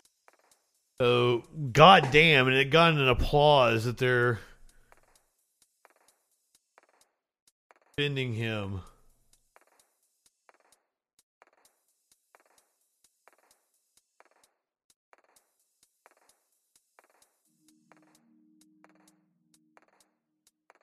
Hold on, I think there was a sheriff's department not that fucking long ago that said they wouldn't enforce any kind of gun laws, which totally goes against what you were just saying, sir. I can't find this story, but I want to say it was a sheriff in Florida, but I do know that there have definitely been stories like that. So, Andrew Warren is the name of the prosecutor. Let's hear from him. Let's hear what Andrew Warren has to say after being suspended by Ron DeSantis. Blatant violation of one of the most fundamental principles of our democracy, that the people, the voters, get to elect elected officials. I've been elected twice to serve as state attorney, and I've served as state attorney, and I've done it well. Crime is down. We're protecting people's rights. We have fought so hard for public safety and fairness and justice. If the governor thinks he can do a better job, then he should run for state attorney, not president. Sure. Oh, snap! How you got the news and, what happened after that? I was doing the work that I was elected to do as state attorney. I was focused on delivering justice to Linda and her family that they've been waiting 39 years to get. I was making sure that everything went as it was supposed to today with charging these cases, and I was overseeing an office of 300 people that keep 1.5 million people safe in Hillsborough County. So while the governor wants to do his sideshow with his cronies, I'm the one who's upholding the law and keeping the community safe. Are you planning on challenging this suspension, and where do you go from here? I haven't even looked at the order yet because I woke up to do my job today, and that's exactly what I did. Now, I've heard it contains a lot of conjecture and lies, and just based on the governor's track record with unconstitutional orders, I have a feeling that this is going to be just as unconstitutional as the 15-week ban abortion, the anti-protest law, and a dozen other things that the governor signed.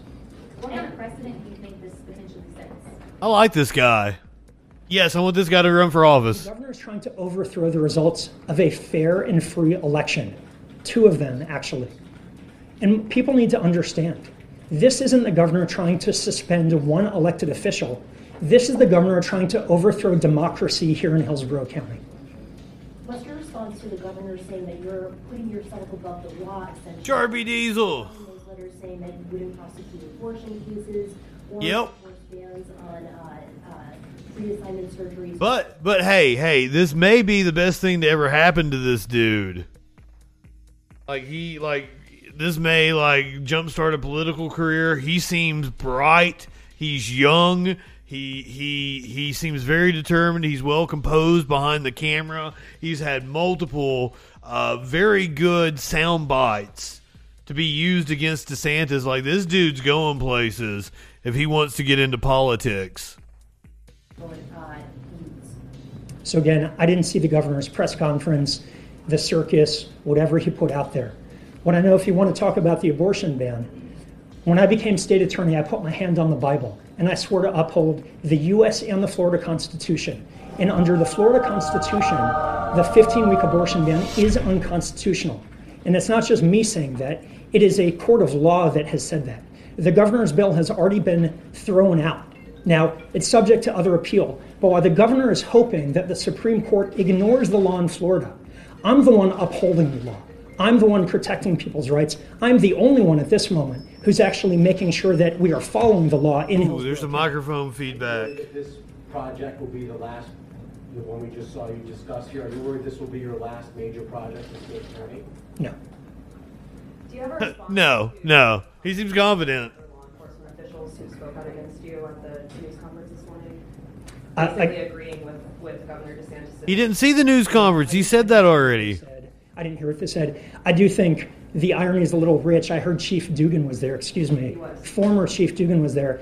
The man who opposed his own detectives looking into this cold case. The man who tried to obstruct this investigation to deliver the justice that these families deserve. He's talking about who's following the law. That's some rich irony.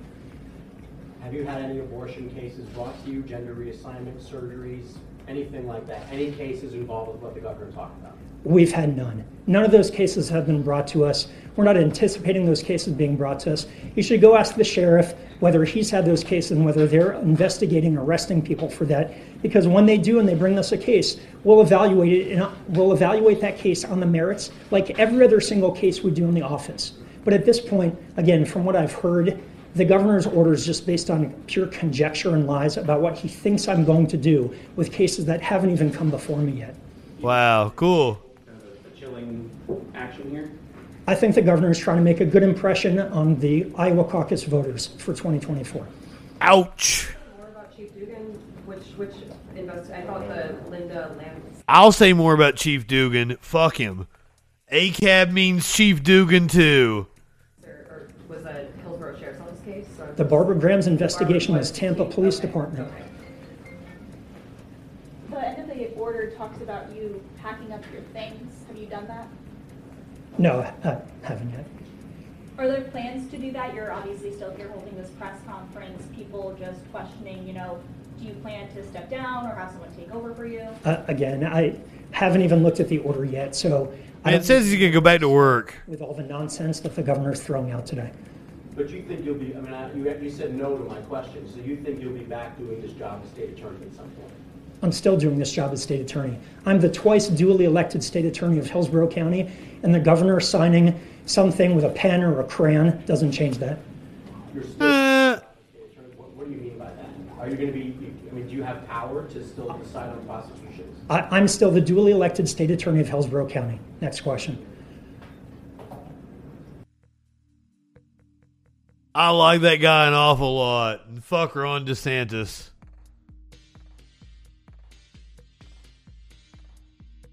Let's go to Alex Jones, who unfortunately is not paying near enough in damages. $4.1 million in damages for Sandy Hook theories. Conspiracy theorist Alex Jones has been ordered to pay $4.1 million, 3.3 million euros for those of you across the pond, in damages after falsely claiming the 2012 Sandy Hook school shooting was a hoax.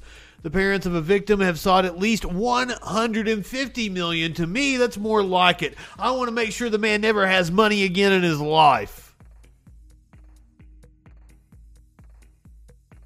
They sought $150 million in the Texas defamation trial against the InfoWars founder. They said they endured harassment and emotional distress because of the right-wing host's misinformation. 20 children and 6 adults were shot dead at Sandy Hook Elementary School in Connecticut. The jury in the city of Austin decided compensatory damages on Thursday and must still determine any punitive damages. So this isn't even the whole of the money that the Sandy Hook victims are getting. Cool, okay. This was just the compensatory damages. Jones, who was not in court when the outcome was announced, has repeatedly argued that shooting was a hoax organized by the government in order to strip Americans of gun ownership rights, and that the parents of the dead children were crisis actors. He has already lost a series of defamation cases brought by the parents of the victims by default after failing to produce documents and testimony. But this is the first in which financial damages were agreed by a jury. The case was brought by Scarlett Lewis and Neil Heslin, the separated parents of a 6-year-old Jesse Lewis who died in the school shooting. Ahead of Thursday's decision, a lawyer for the plaintiffs revealed that Jones's lawyer had inadvertently sent him 2 years of text from his client's phone.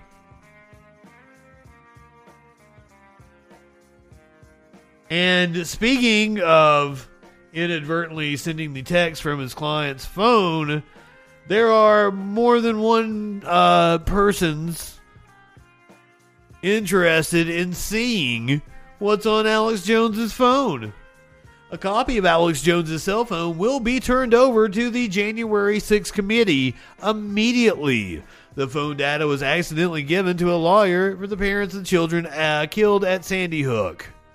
After Wednesday's revelation that an attorney for Alex Jones accidentally turned over a copy of his entire cell phone to the lawyer suing him on behalf of Sandy Hook parents, a couple of things were obvious. The first was that Alex Jones must be turning redder than ever. The second was that the congressional committee holding hearings on the January 6th insurrection would probably want those records too. In an emergency hearing this morning, an attorney for the Sandy Hook parents, Mark Bankston, confirmed that he'd had requests from several law enforcement agencies, including the January 6th committee, to turn over the phone data, and that he intends to do so immediately. Who else might want Alex Jones's cell phone data? Alex Jones's ex-wife will seek his phone records for her custody case against him after lawyer messed up and shared texts in court. Great minds, Sharpie, great minds. I was trying to set it up.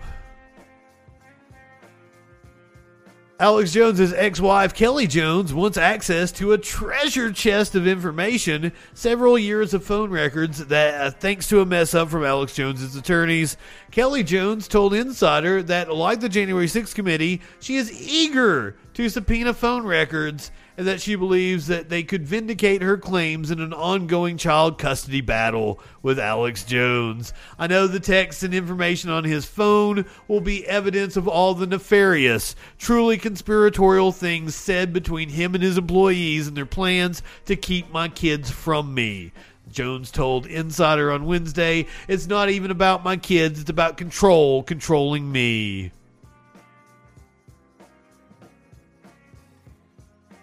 Couldn't happen to a worse guy. Sorry, Alex. Sorry, Alex. Hey, Justin, are you trolling?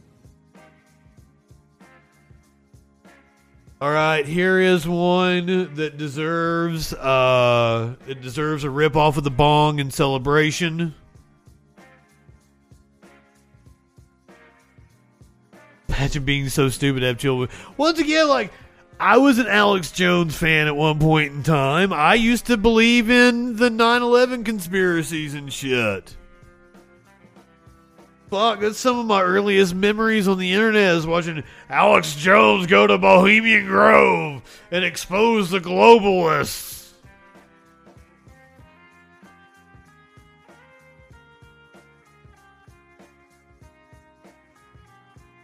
But we were all young and stupid at one point in time. My buddy the other day asked me, he's like, hey, have you ever heard the conspiracy theory that Bill Hicks is Alex Jones? And I'm like, yeah, it's not true. And he's like, why'd you say that to me? Do you think I'm stupid? I was like, well, I was just making sure. Making sure you knew. Here's one to celebrate. Finally, this one is a long time coming. Almost the entire length of me doing the Troll Patrol, which is coming up on 2.5 years now. We have been waiting for the news that I'm getting ready to tell you right now. I thought it was never going to occur. It was a complete fucking shock to me when I saw it this morning. And boy, was I ever happy. 4 former and current Louisville police detectives federally charged in the Breonna Taylor raid. Fucking finally. Breonna Taylor should be alive today.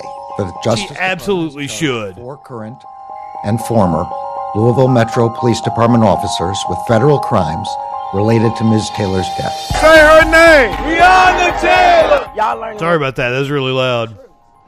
that they shouldn't have been there and that Breonna didn't deserve that. 4 current and former LMPD detectives arrested and federally charged for their roles in the raid that killed Breonna Taylor. The U.S. Attorney General announced their indictments today. Travis Ragsdale and the WDRB Investigates team has been digging through the documents. You have been following this case, Travis, since the beginning. And this is where we are now. More than 2 years later, Breonna Taylor was killed back in March of 2020. Now we're here. 2 current and 2 former detectives charged by the feds. 3 of the officers were charged with crimes related to the warrant that was used to raid Taylor's apartment. Let's start with Joshua Janes. He's charged with the most crimes and is the detective who signed the warrant.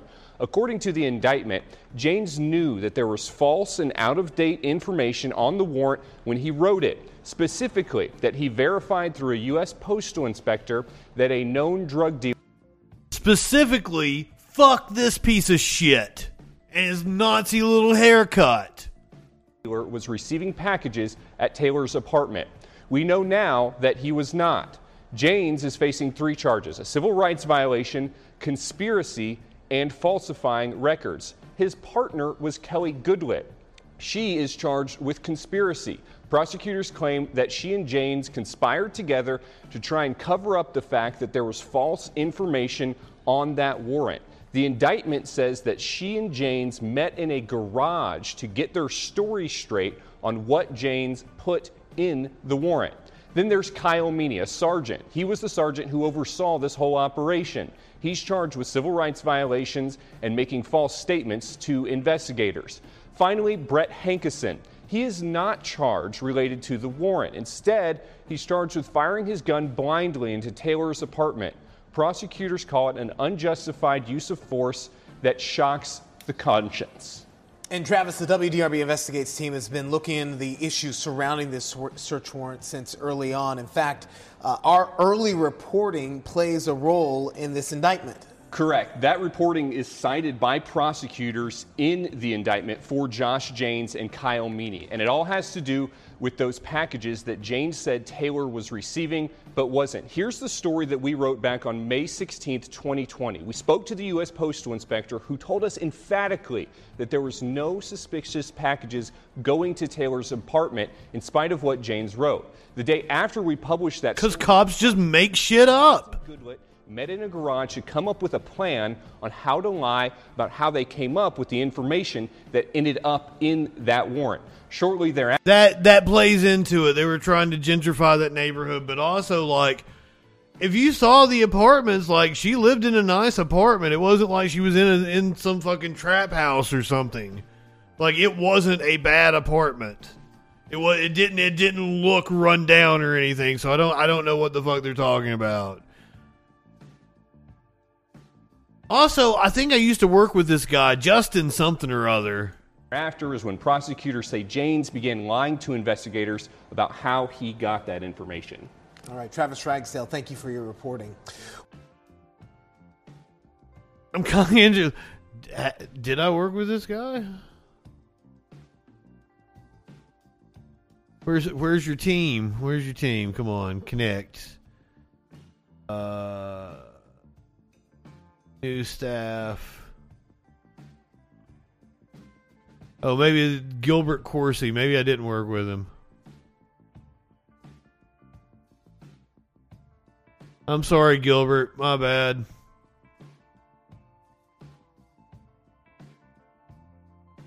You seem like a nice guy, though.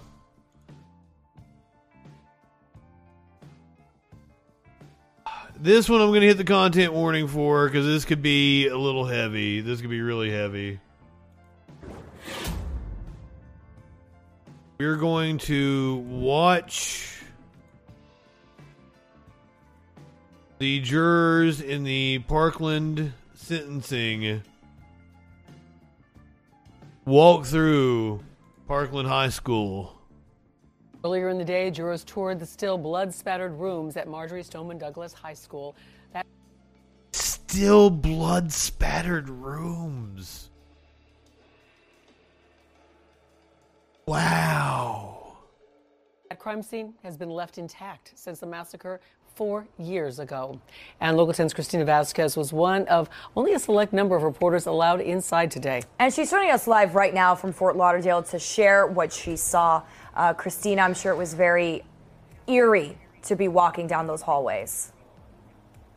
I bet. Use that word. One feeling I had once we started even approaching the building is, in many respects, it feels like a mausoleum. And as you walk into those spaces, it is like a time capsule to terror. A grisly school shooting just suspended in time. Remember, these jurors have heard from the state's case presentation some really graphic testimony, right, from medical examiners about the violent way by which these 17 Marjory Stoneman Douglas staff and students died on Valentine's Day 2018. And when you walk I don't even know like that this is necessary. Where they lost their lives. We are talking about pools of dried, caked blood in the classroom floors, in the alcoves, in the hallways, where they have learned from the testimony of those who survived this very terrifying shooting, have told them where these certain students and staff members died. So why do I bring that up? So for me personally, I can't speak for the jurors and their individual possibly reactions as they're walking through a crime scene preserved for more than 4 years. But for me personally, as I go into a certain classroom, you might remember, for instance, we have Dara Haas. She was an English teacher, and I could literally almost hear her testimony in my head as I walk into her classroom, and I remember her talking about debris flying across the classroom and the haze that came as the gunfire rattled the building. It's a good line. Time capsule of terror. There, in these different classrooms, there's laptops that are still open with the dust that settled from that ceiling on them. There are Valentine's Day cards and deflated balloons. So I don't think we're actually going to get to go inside. I thought they might take us inside and blur out some of it, but apparently we're just going to get shots of the exterior and shit. Balloons and stuffed bears, shards of that swiftness, that death descended on this building.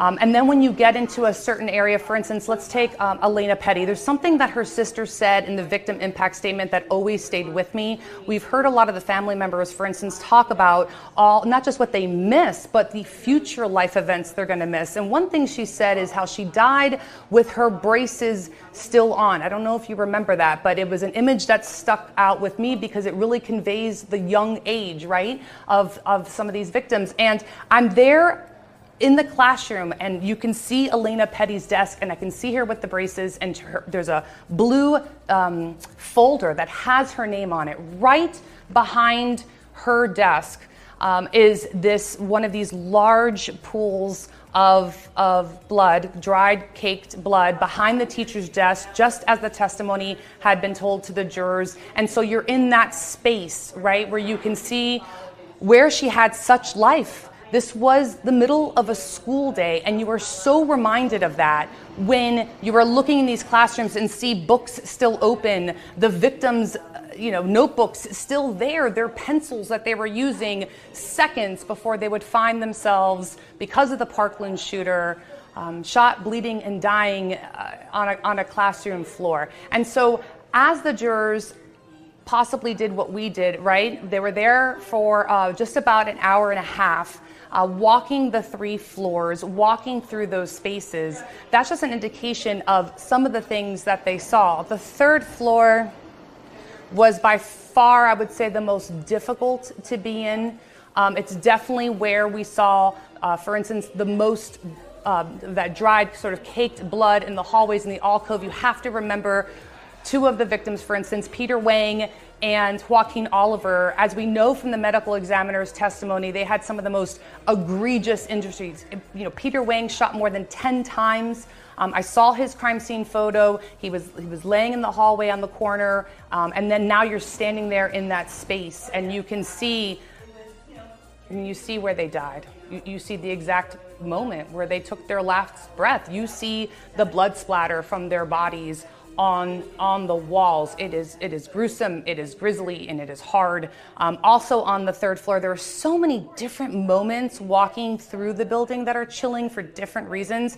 But for instance, on the 3rd floor, again, it's Valentine's Day. So, scattered here and there are the Valentine's Day teddy bears and deflated balloons, and there's a lot of handmade cards. But on that 3rd floor, for instance, right where you see Joaquin Oliver, where he was shot and killed, there's drag marks on the hallway through his blood, and that from the crime scene photos, that's where he was pulled into the hallway.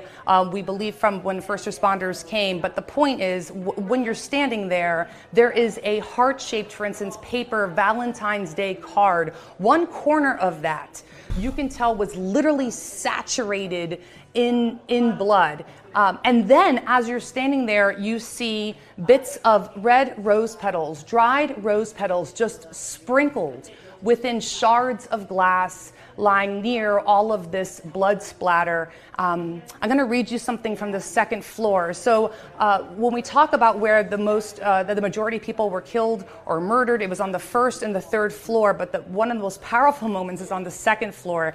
As you're walking through that 2nd floor, I'm going to read you a quote that happens to be on the hallway, again, suspended in time since February 14th, 2018. It's a quote from James Dean that says, "Dream as if you'll live forever, live as if you'll die today." So it'd be a lot for the jurors to take in. I know it was a lot for us. And you know what, Christina, as you're just to us, you do such a great job with your descriptions. We just want to say she did a fantastic job of painting that picture with her words. And made me cry by the end. Wow.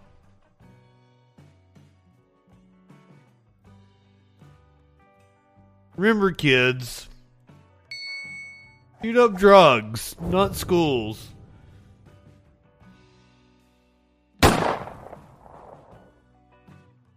I feel like I walked through the school without ever seeing any of that. In some ways, that might have been more powerful than actually seeing the video of it. Fuck. Also, fuck that little kid, Nicholas Cruz. Is that his name? I think Cruz is his last name. I might have his first name wrong. Fuck him.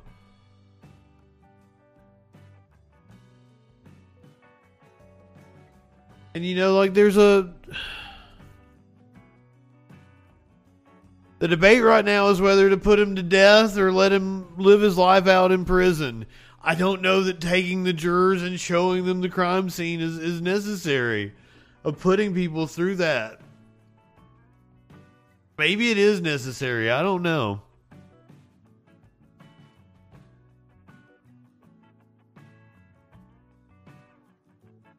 And I don't know, put him to death, give him life in prison. I don't fucking know. I don't know what to do.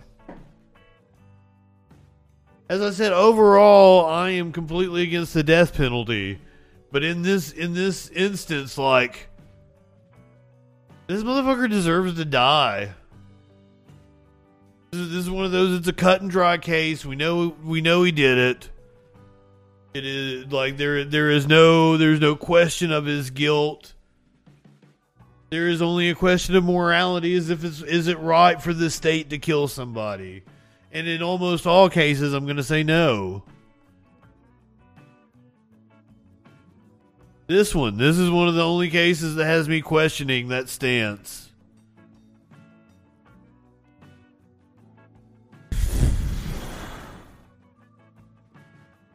I'm glad we watched it, though. I'm glad we watched it. Let's do something a little more lighthearted? Do something a little more lighthearted before we get out of here. You're going to get a heartwarming story about a cat. But before that, an infuriating story about a bat?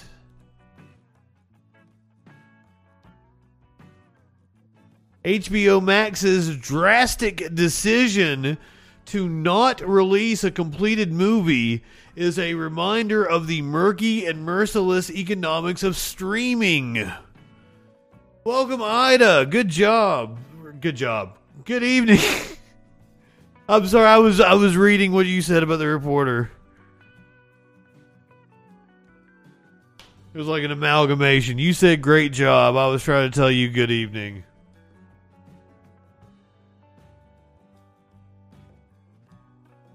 Alan Ray is trying to live in sexual anarchy over here. You live in sexual anarchy?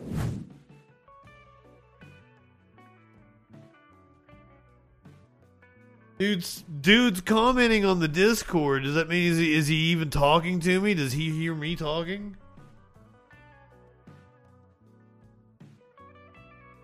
Got us a live one over here. In the world of movie making, it's generally considered good business to release the movies you make. After all, for those of you who don't know, HBO, Warner Brothers, Time Warner, Time AOL has been bought by Discovery Networks, whatever. And apparently, like, the new business daddy, as John Oliver says, is coming in, making a bunch of changes. It's got people worried about streaming. Everything's kind of up in the air. So this is one of the results of this corporate merger in the world of movie. And apparently AEW, the new wrestling company, is one of the things that may be on the chopping block. In the world of movie making, it's generally considered good business to release the movies you make. After all, they can cost tens of millions of dollars to produce. And pardon me for getting overly technical here, selling tickets for the general public to view can help recoup those costs. Streaming TV has changed that calculation a little. Now films are sometimes made not to sell tickets, but just to beef up entertainment libraries for monthly subscribers. At that point, the economics get hazy. Even that strange decisions start getting made. Decisions like Warner Brothers' choice to entirely shelve Batgirl, a superhero adventure that cost at least $70 million to make and was intended to debut on HBO Max this year. Why would a Hollywood studio want to throw away a comic book movie? This one features a big brand name heroine played by an actress of color in The Heights, Leslie Grace. The return of Michael Keaton as the Batman he played in Tim Burton's hit movie. Oh shit, I didn't know about that. A villain played by Brendan Fraser, a beloved actor in the middle of a feel-good comeback moment. Shit, this movie was stacked. The reported reason for Batgirl's sudden cancellation have varied, but the most logical and dullest one involves taxes, because Batgirl was made under the previous Warner Brothers regime. Before that company was merged by AT&T with Discovery, the movie can essentially be put in the vault and written off as part of a purchase accounting maneuver that's available for only a limited time. Still, there might be something fundamentally wrong with your business strategy when not releasing a movie is more financially advisable than releasing it. Rumors immediately started to swirl that Batgirl had tested so poorly with audiences that it was considered unsalvageable, nixing the idea of the studio pouring millions more into reshoots to make it more big screen worthy. But then Deadline reported that the film's one test screening hadn't been that bad, considering that the cut had been temporarily, had temporary visual effects. Indeed, nothing about the film seems particularly radioactive. Its directors are Adil El Arbi and Bilal Falal, who did a strong job with 2020's Bad Boys for Life and the pilot and final of Miss Marvel on Disney+. The duo expressed total dismay at the news, which they apparently learned just before the press did. The deeper thing that's going on, as much as I can discern from reporting thus far on the decision, is a drastic change in corporate strategy, shifting away from streaming and back towards an emphasis on big theatrical releases. Warner Brothers was run by the upstart CEO Jason Kilar from April 2020 to April 2022, and he was the one who made the dramatic choice mid-pandemic to release the studio's entire 2021 slate on HBO Max at the same time as theaters. That meant epics such as Dune and Matrix Resurrections debuted partly on the small screen, and the move angered filmmakers such as Denis Villeneuve and broke Warner Brothers' long collaboration with Christopher Nolan, who is now making his next movie for rival Universal. It also probably helped to put HBO Max on the map. The service is an undoubted success, topping company forecasts for subscriptions and earning praise for its extensive film and TV library. But Killar's successor, David Zaslav, has the opposite philosophy. According to Deadline, Zaslav has no interest in Killar's notion of making several films a year as HBO Max exclusives. Along with Batgirl, a new Scooby-Doo cartoon was canceled, and 6 other Max originals, including Robert Zemeckis' adaptation of The Witches, were pulled from the site. Again, there are murky financial reasons for these decisions, but that's not of particular comfort to subscribers or to the people who worked hard making these projects.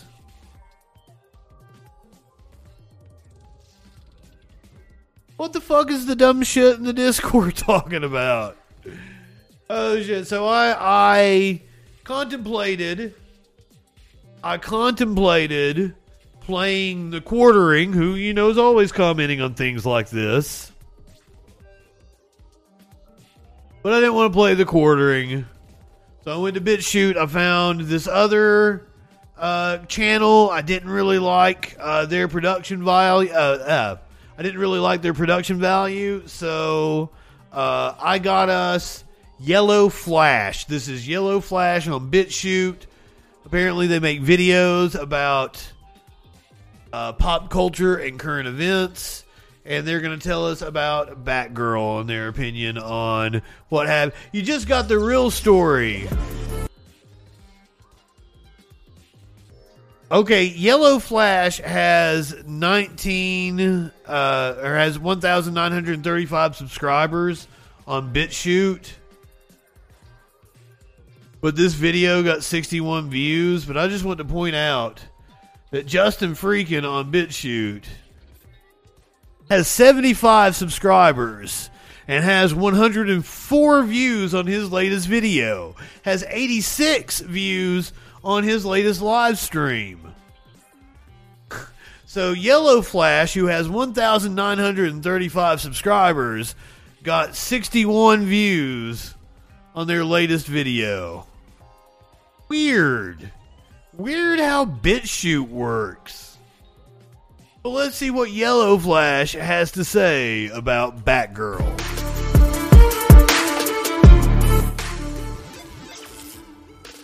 It's been 2 days and I'm still laughing at what happened with Batgirl. Because it's... I knew it was going to be something about woke. And he is reading from the Daily Mail. Holy wokery, Batgirl. Holy wokery. They're going to say they went woke, go broke, when clearly what we read from, what was the other source?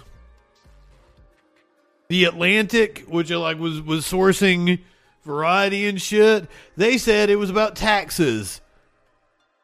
About getting a tax write-off, and then they'll release it, sometime down the road after they've gotten their tax write-off. Goddamn. Daily Mail's stupid. Right-wingers are morons. Crazy. They shelved a movie that reports are saying cost somewhere between $70 to $100 million. That's a lot of money. But if you think about it, it's cheaper to just shelve it, because think of the marketing for the movie. You would have to put another $100 million on the table to market the movie. It's cheaper to just make it go away.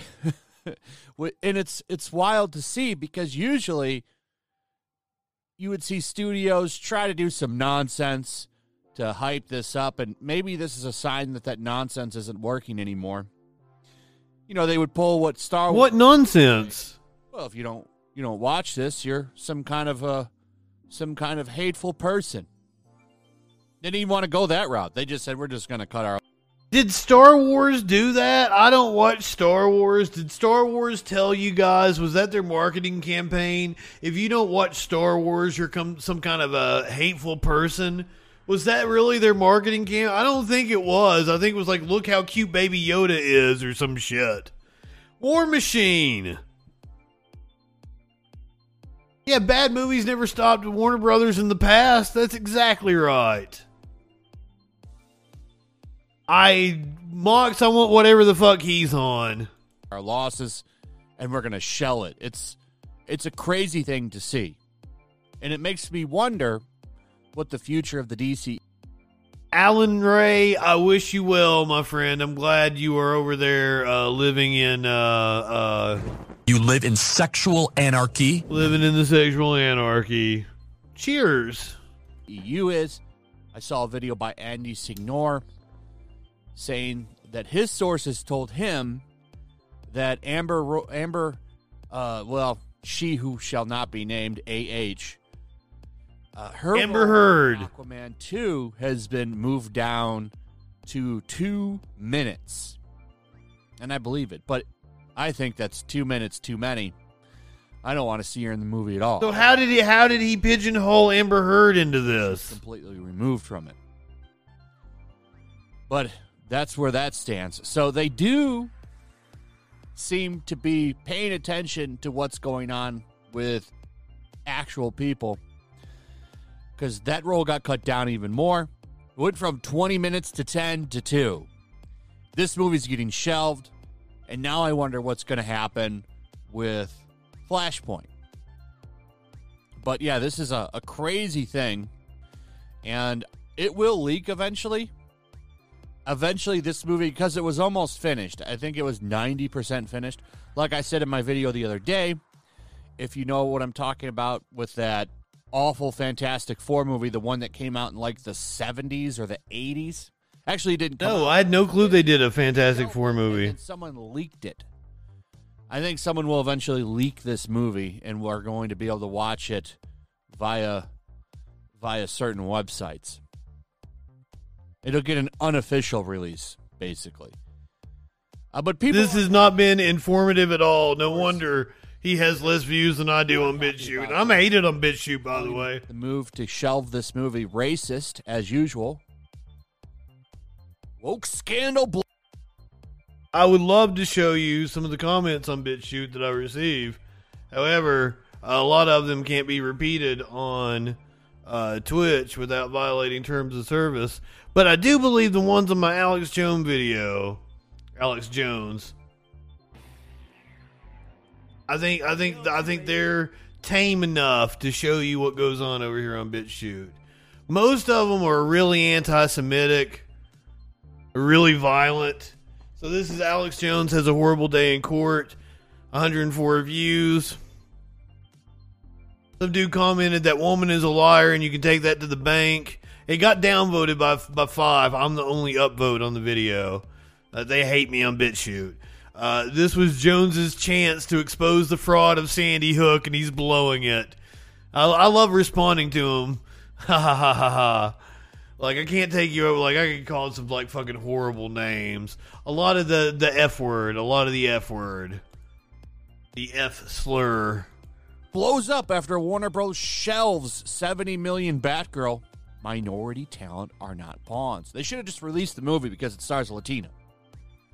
Put that $100 million marketing on the table. You should have released it. Despite the fact that test audiences, who have no idea about any kind of culture war shit, by the way, watched it and thought it was awful. That's not what we heard.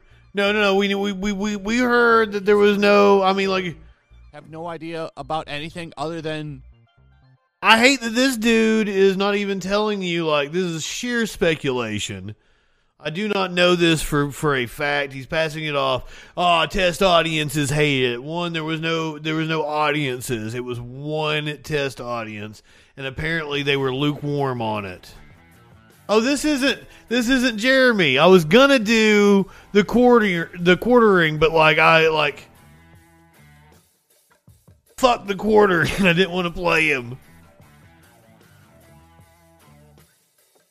I just what? There was a Batgirl show that was going to happen? I didn't know about that. Christian Bale Batman movies. These people sat down, watched this movie, and thought it was awful. Some people saying it's irredeemable. It's not good. But Twitter, of course, very upset. Should invest that $100 million. It grows on trees, by the way, because these people just see it get printed all the time anyway. So they think it should have came out. They're very upset. They're very upset about some other stuff, too, I'm going to show you, but I might have watched it. Calling this a racist move. Leslie Grace was incredible in The Heights. Batgirl was supposed to. The CW show was canceled. Oh, I didn't know there was a CW show. WB is taking that away from us, and I will not stand for it. Hashtag release the Batgirl movie. Look, she still got paid. And she, from what I've seen, is a good actress. She's a beautiful young woman. Honey, it's not about getting paid. It's not about getting paid. You invest your life into that work. You want that work to be seen. I want my work to be seen. It's not as much about the money. Yeah, the money's nice. It's more about your work. I can assure you. Even at the Hollywood level. She'll be fine. Someone else will snatch her up, and she'll be in another movie in no time. Just because this pile of trash... In fact, this pile of trash movie coming out and flopping completely wouldn't make her a bona fide movie star. If anything, it would make her look like a box office bust. I think it's a better career thing for her with this movie not coming out, because now maybe she can find another movie to be her first big box office movie and actually have a big career from it. A busted movie coming out isn't going to propel her to stardom. Here's another one. Regardless of how you feel about the DCEU, the cancellation of Batgirl sucks. Leslie Grace was robbed of her moment. Everyone else involved, including Adele and... I don't even want to brutalize that name. Adele was involved? More proof that Warner Brothers has no plan. Well, maybe they should have made a better movie. Oh, not that Adele. Maybe they should have... Or maybe you said the name wrong. If anything, they were robbed of an embarrassment that would have led to... Maybe they should have made a better movie. Maybe you should feel embarrassment. You don't even show your face on screen. I'm sorry, I can't do it anymore. Yellow Flash, I did not like you. You are not good commentary on pop culture. I don't think I'd be into any of your other fucking shit. No more woke. Not into it. What I am into is this cat story right here. We're going to do a cat story. Local news hit. It's about a cat. This is your animal video for the night. Lost cat makes 40-mile journey alone to owner's new home. We were worried that perhaps when Smokey left for 8 days that he was making his way back to Alabama. Like maybe he just liked that apartment better and he really wanted to go back to Alabama. But apparently not. I've got my Smokey over here. And he's over here on the futon. Have for their owners. And one cat originally from Harrison County made his love clear after taking a multi-county hike to find his family. Harley Bendit tells us the trek of Oliver. Haley Kutcher and her family moved to Morgantown from Bridgeport on May 21st. As the moving trucks were being loaded, the family's cat, Oliver, who originally came from the Humane Society of Harrison County, accidentally got out and started playing with the family's dog in the front yard. That was the last time. Oh. However, the family didn't lose hope on finding him. We still had ownership of the house. We listed it vacant, so until it was under contract, we would continually go back and check up every week. My husband kept food out for the first week, would constantly go out and call for him, and he was always pretty good about responding to being called. After the house sold in July, So was Smokey, but he got wild for some reason. Oliver had shown up, and they agreed to help them. We were still kind of hopeful that maybe he would turn up. Well, Oliver did turn up on Sunday, but not in Bridgeport. My husband looks over the railing in our neighbor's yard. There's little steps that kind of go up, and there's an orange cat sitting on it. He said, "Oh my God, that looks like Oliver." I run in the house, run to the basement, run out the back door, down into the grass. He sees me coming. He starts running to me. We're running to each other like slow motion movie scene, you know? And he lets me scoop him right up. That means Oliver made the trek from Bridgeport to Morgantown, a span of nearly 40 miles. It was him. He was wearing the same flea collar. I put on him, and I Little shit. the angle, and that same angle cut was on that flea collar. Kutcher plans to take the cat to the vet on Thursday to get checked out and verify the microchip to confirm that it is Oliver. In the meantime, this happy... No, Smokey has not tried to escape. Matter of fact, he barely even leaves this room. He'll go out and wander around for a little bit and then just comes right back here. It's the weirdest thing. And then, like, it stormed today and he was under the bed. Do you want to see Smokey? He's over here. We'll get us some Smokey. I think he's been asleep this entire fucking time.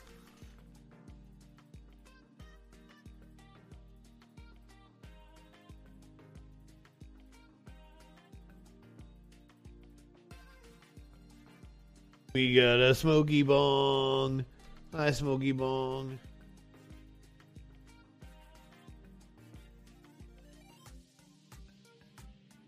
And he's also been he's been very cuddly with me. He's definitely slept with me in bed the entire time. I think he missed being here with me. Oh, let's hit your graphics, buddy. Cat's so cool. Well, Oliver did turn up on Sunday, but not... Look at him. My husband looks over the railing. Look at Oliver. Oliver's so cute. Little steps that kind of go up, and there's an orange cat sitting on it. He said, "Oh my God, that looks like Oliver."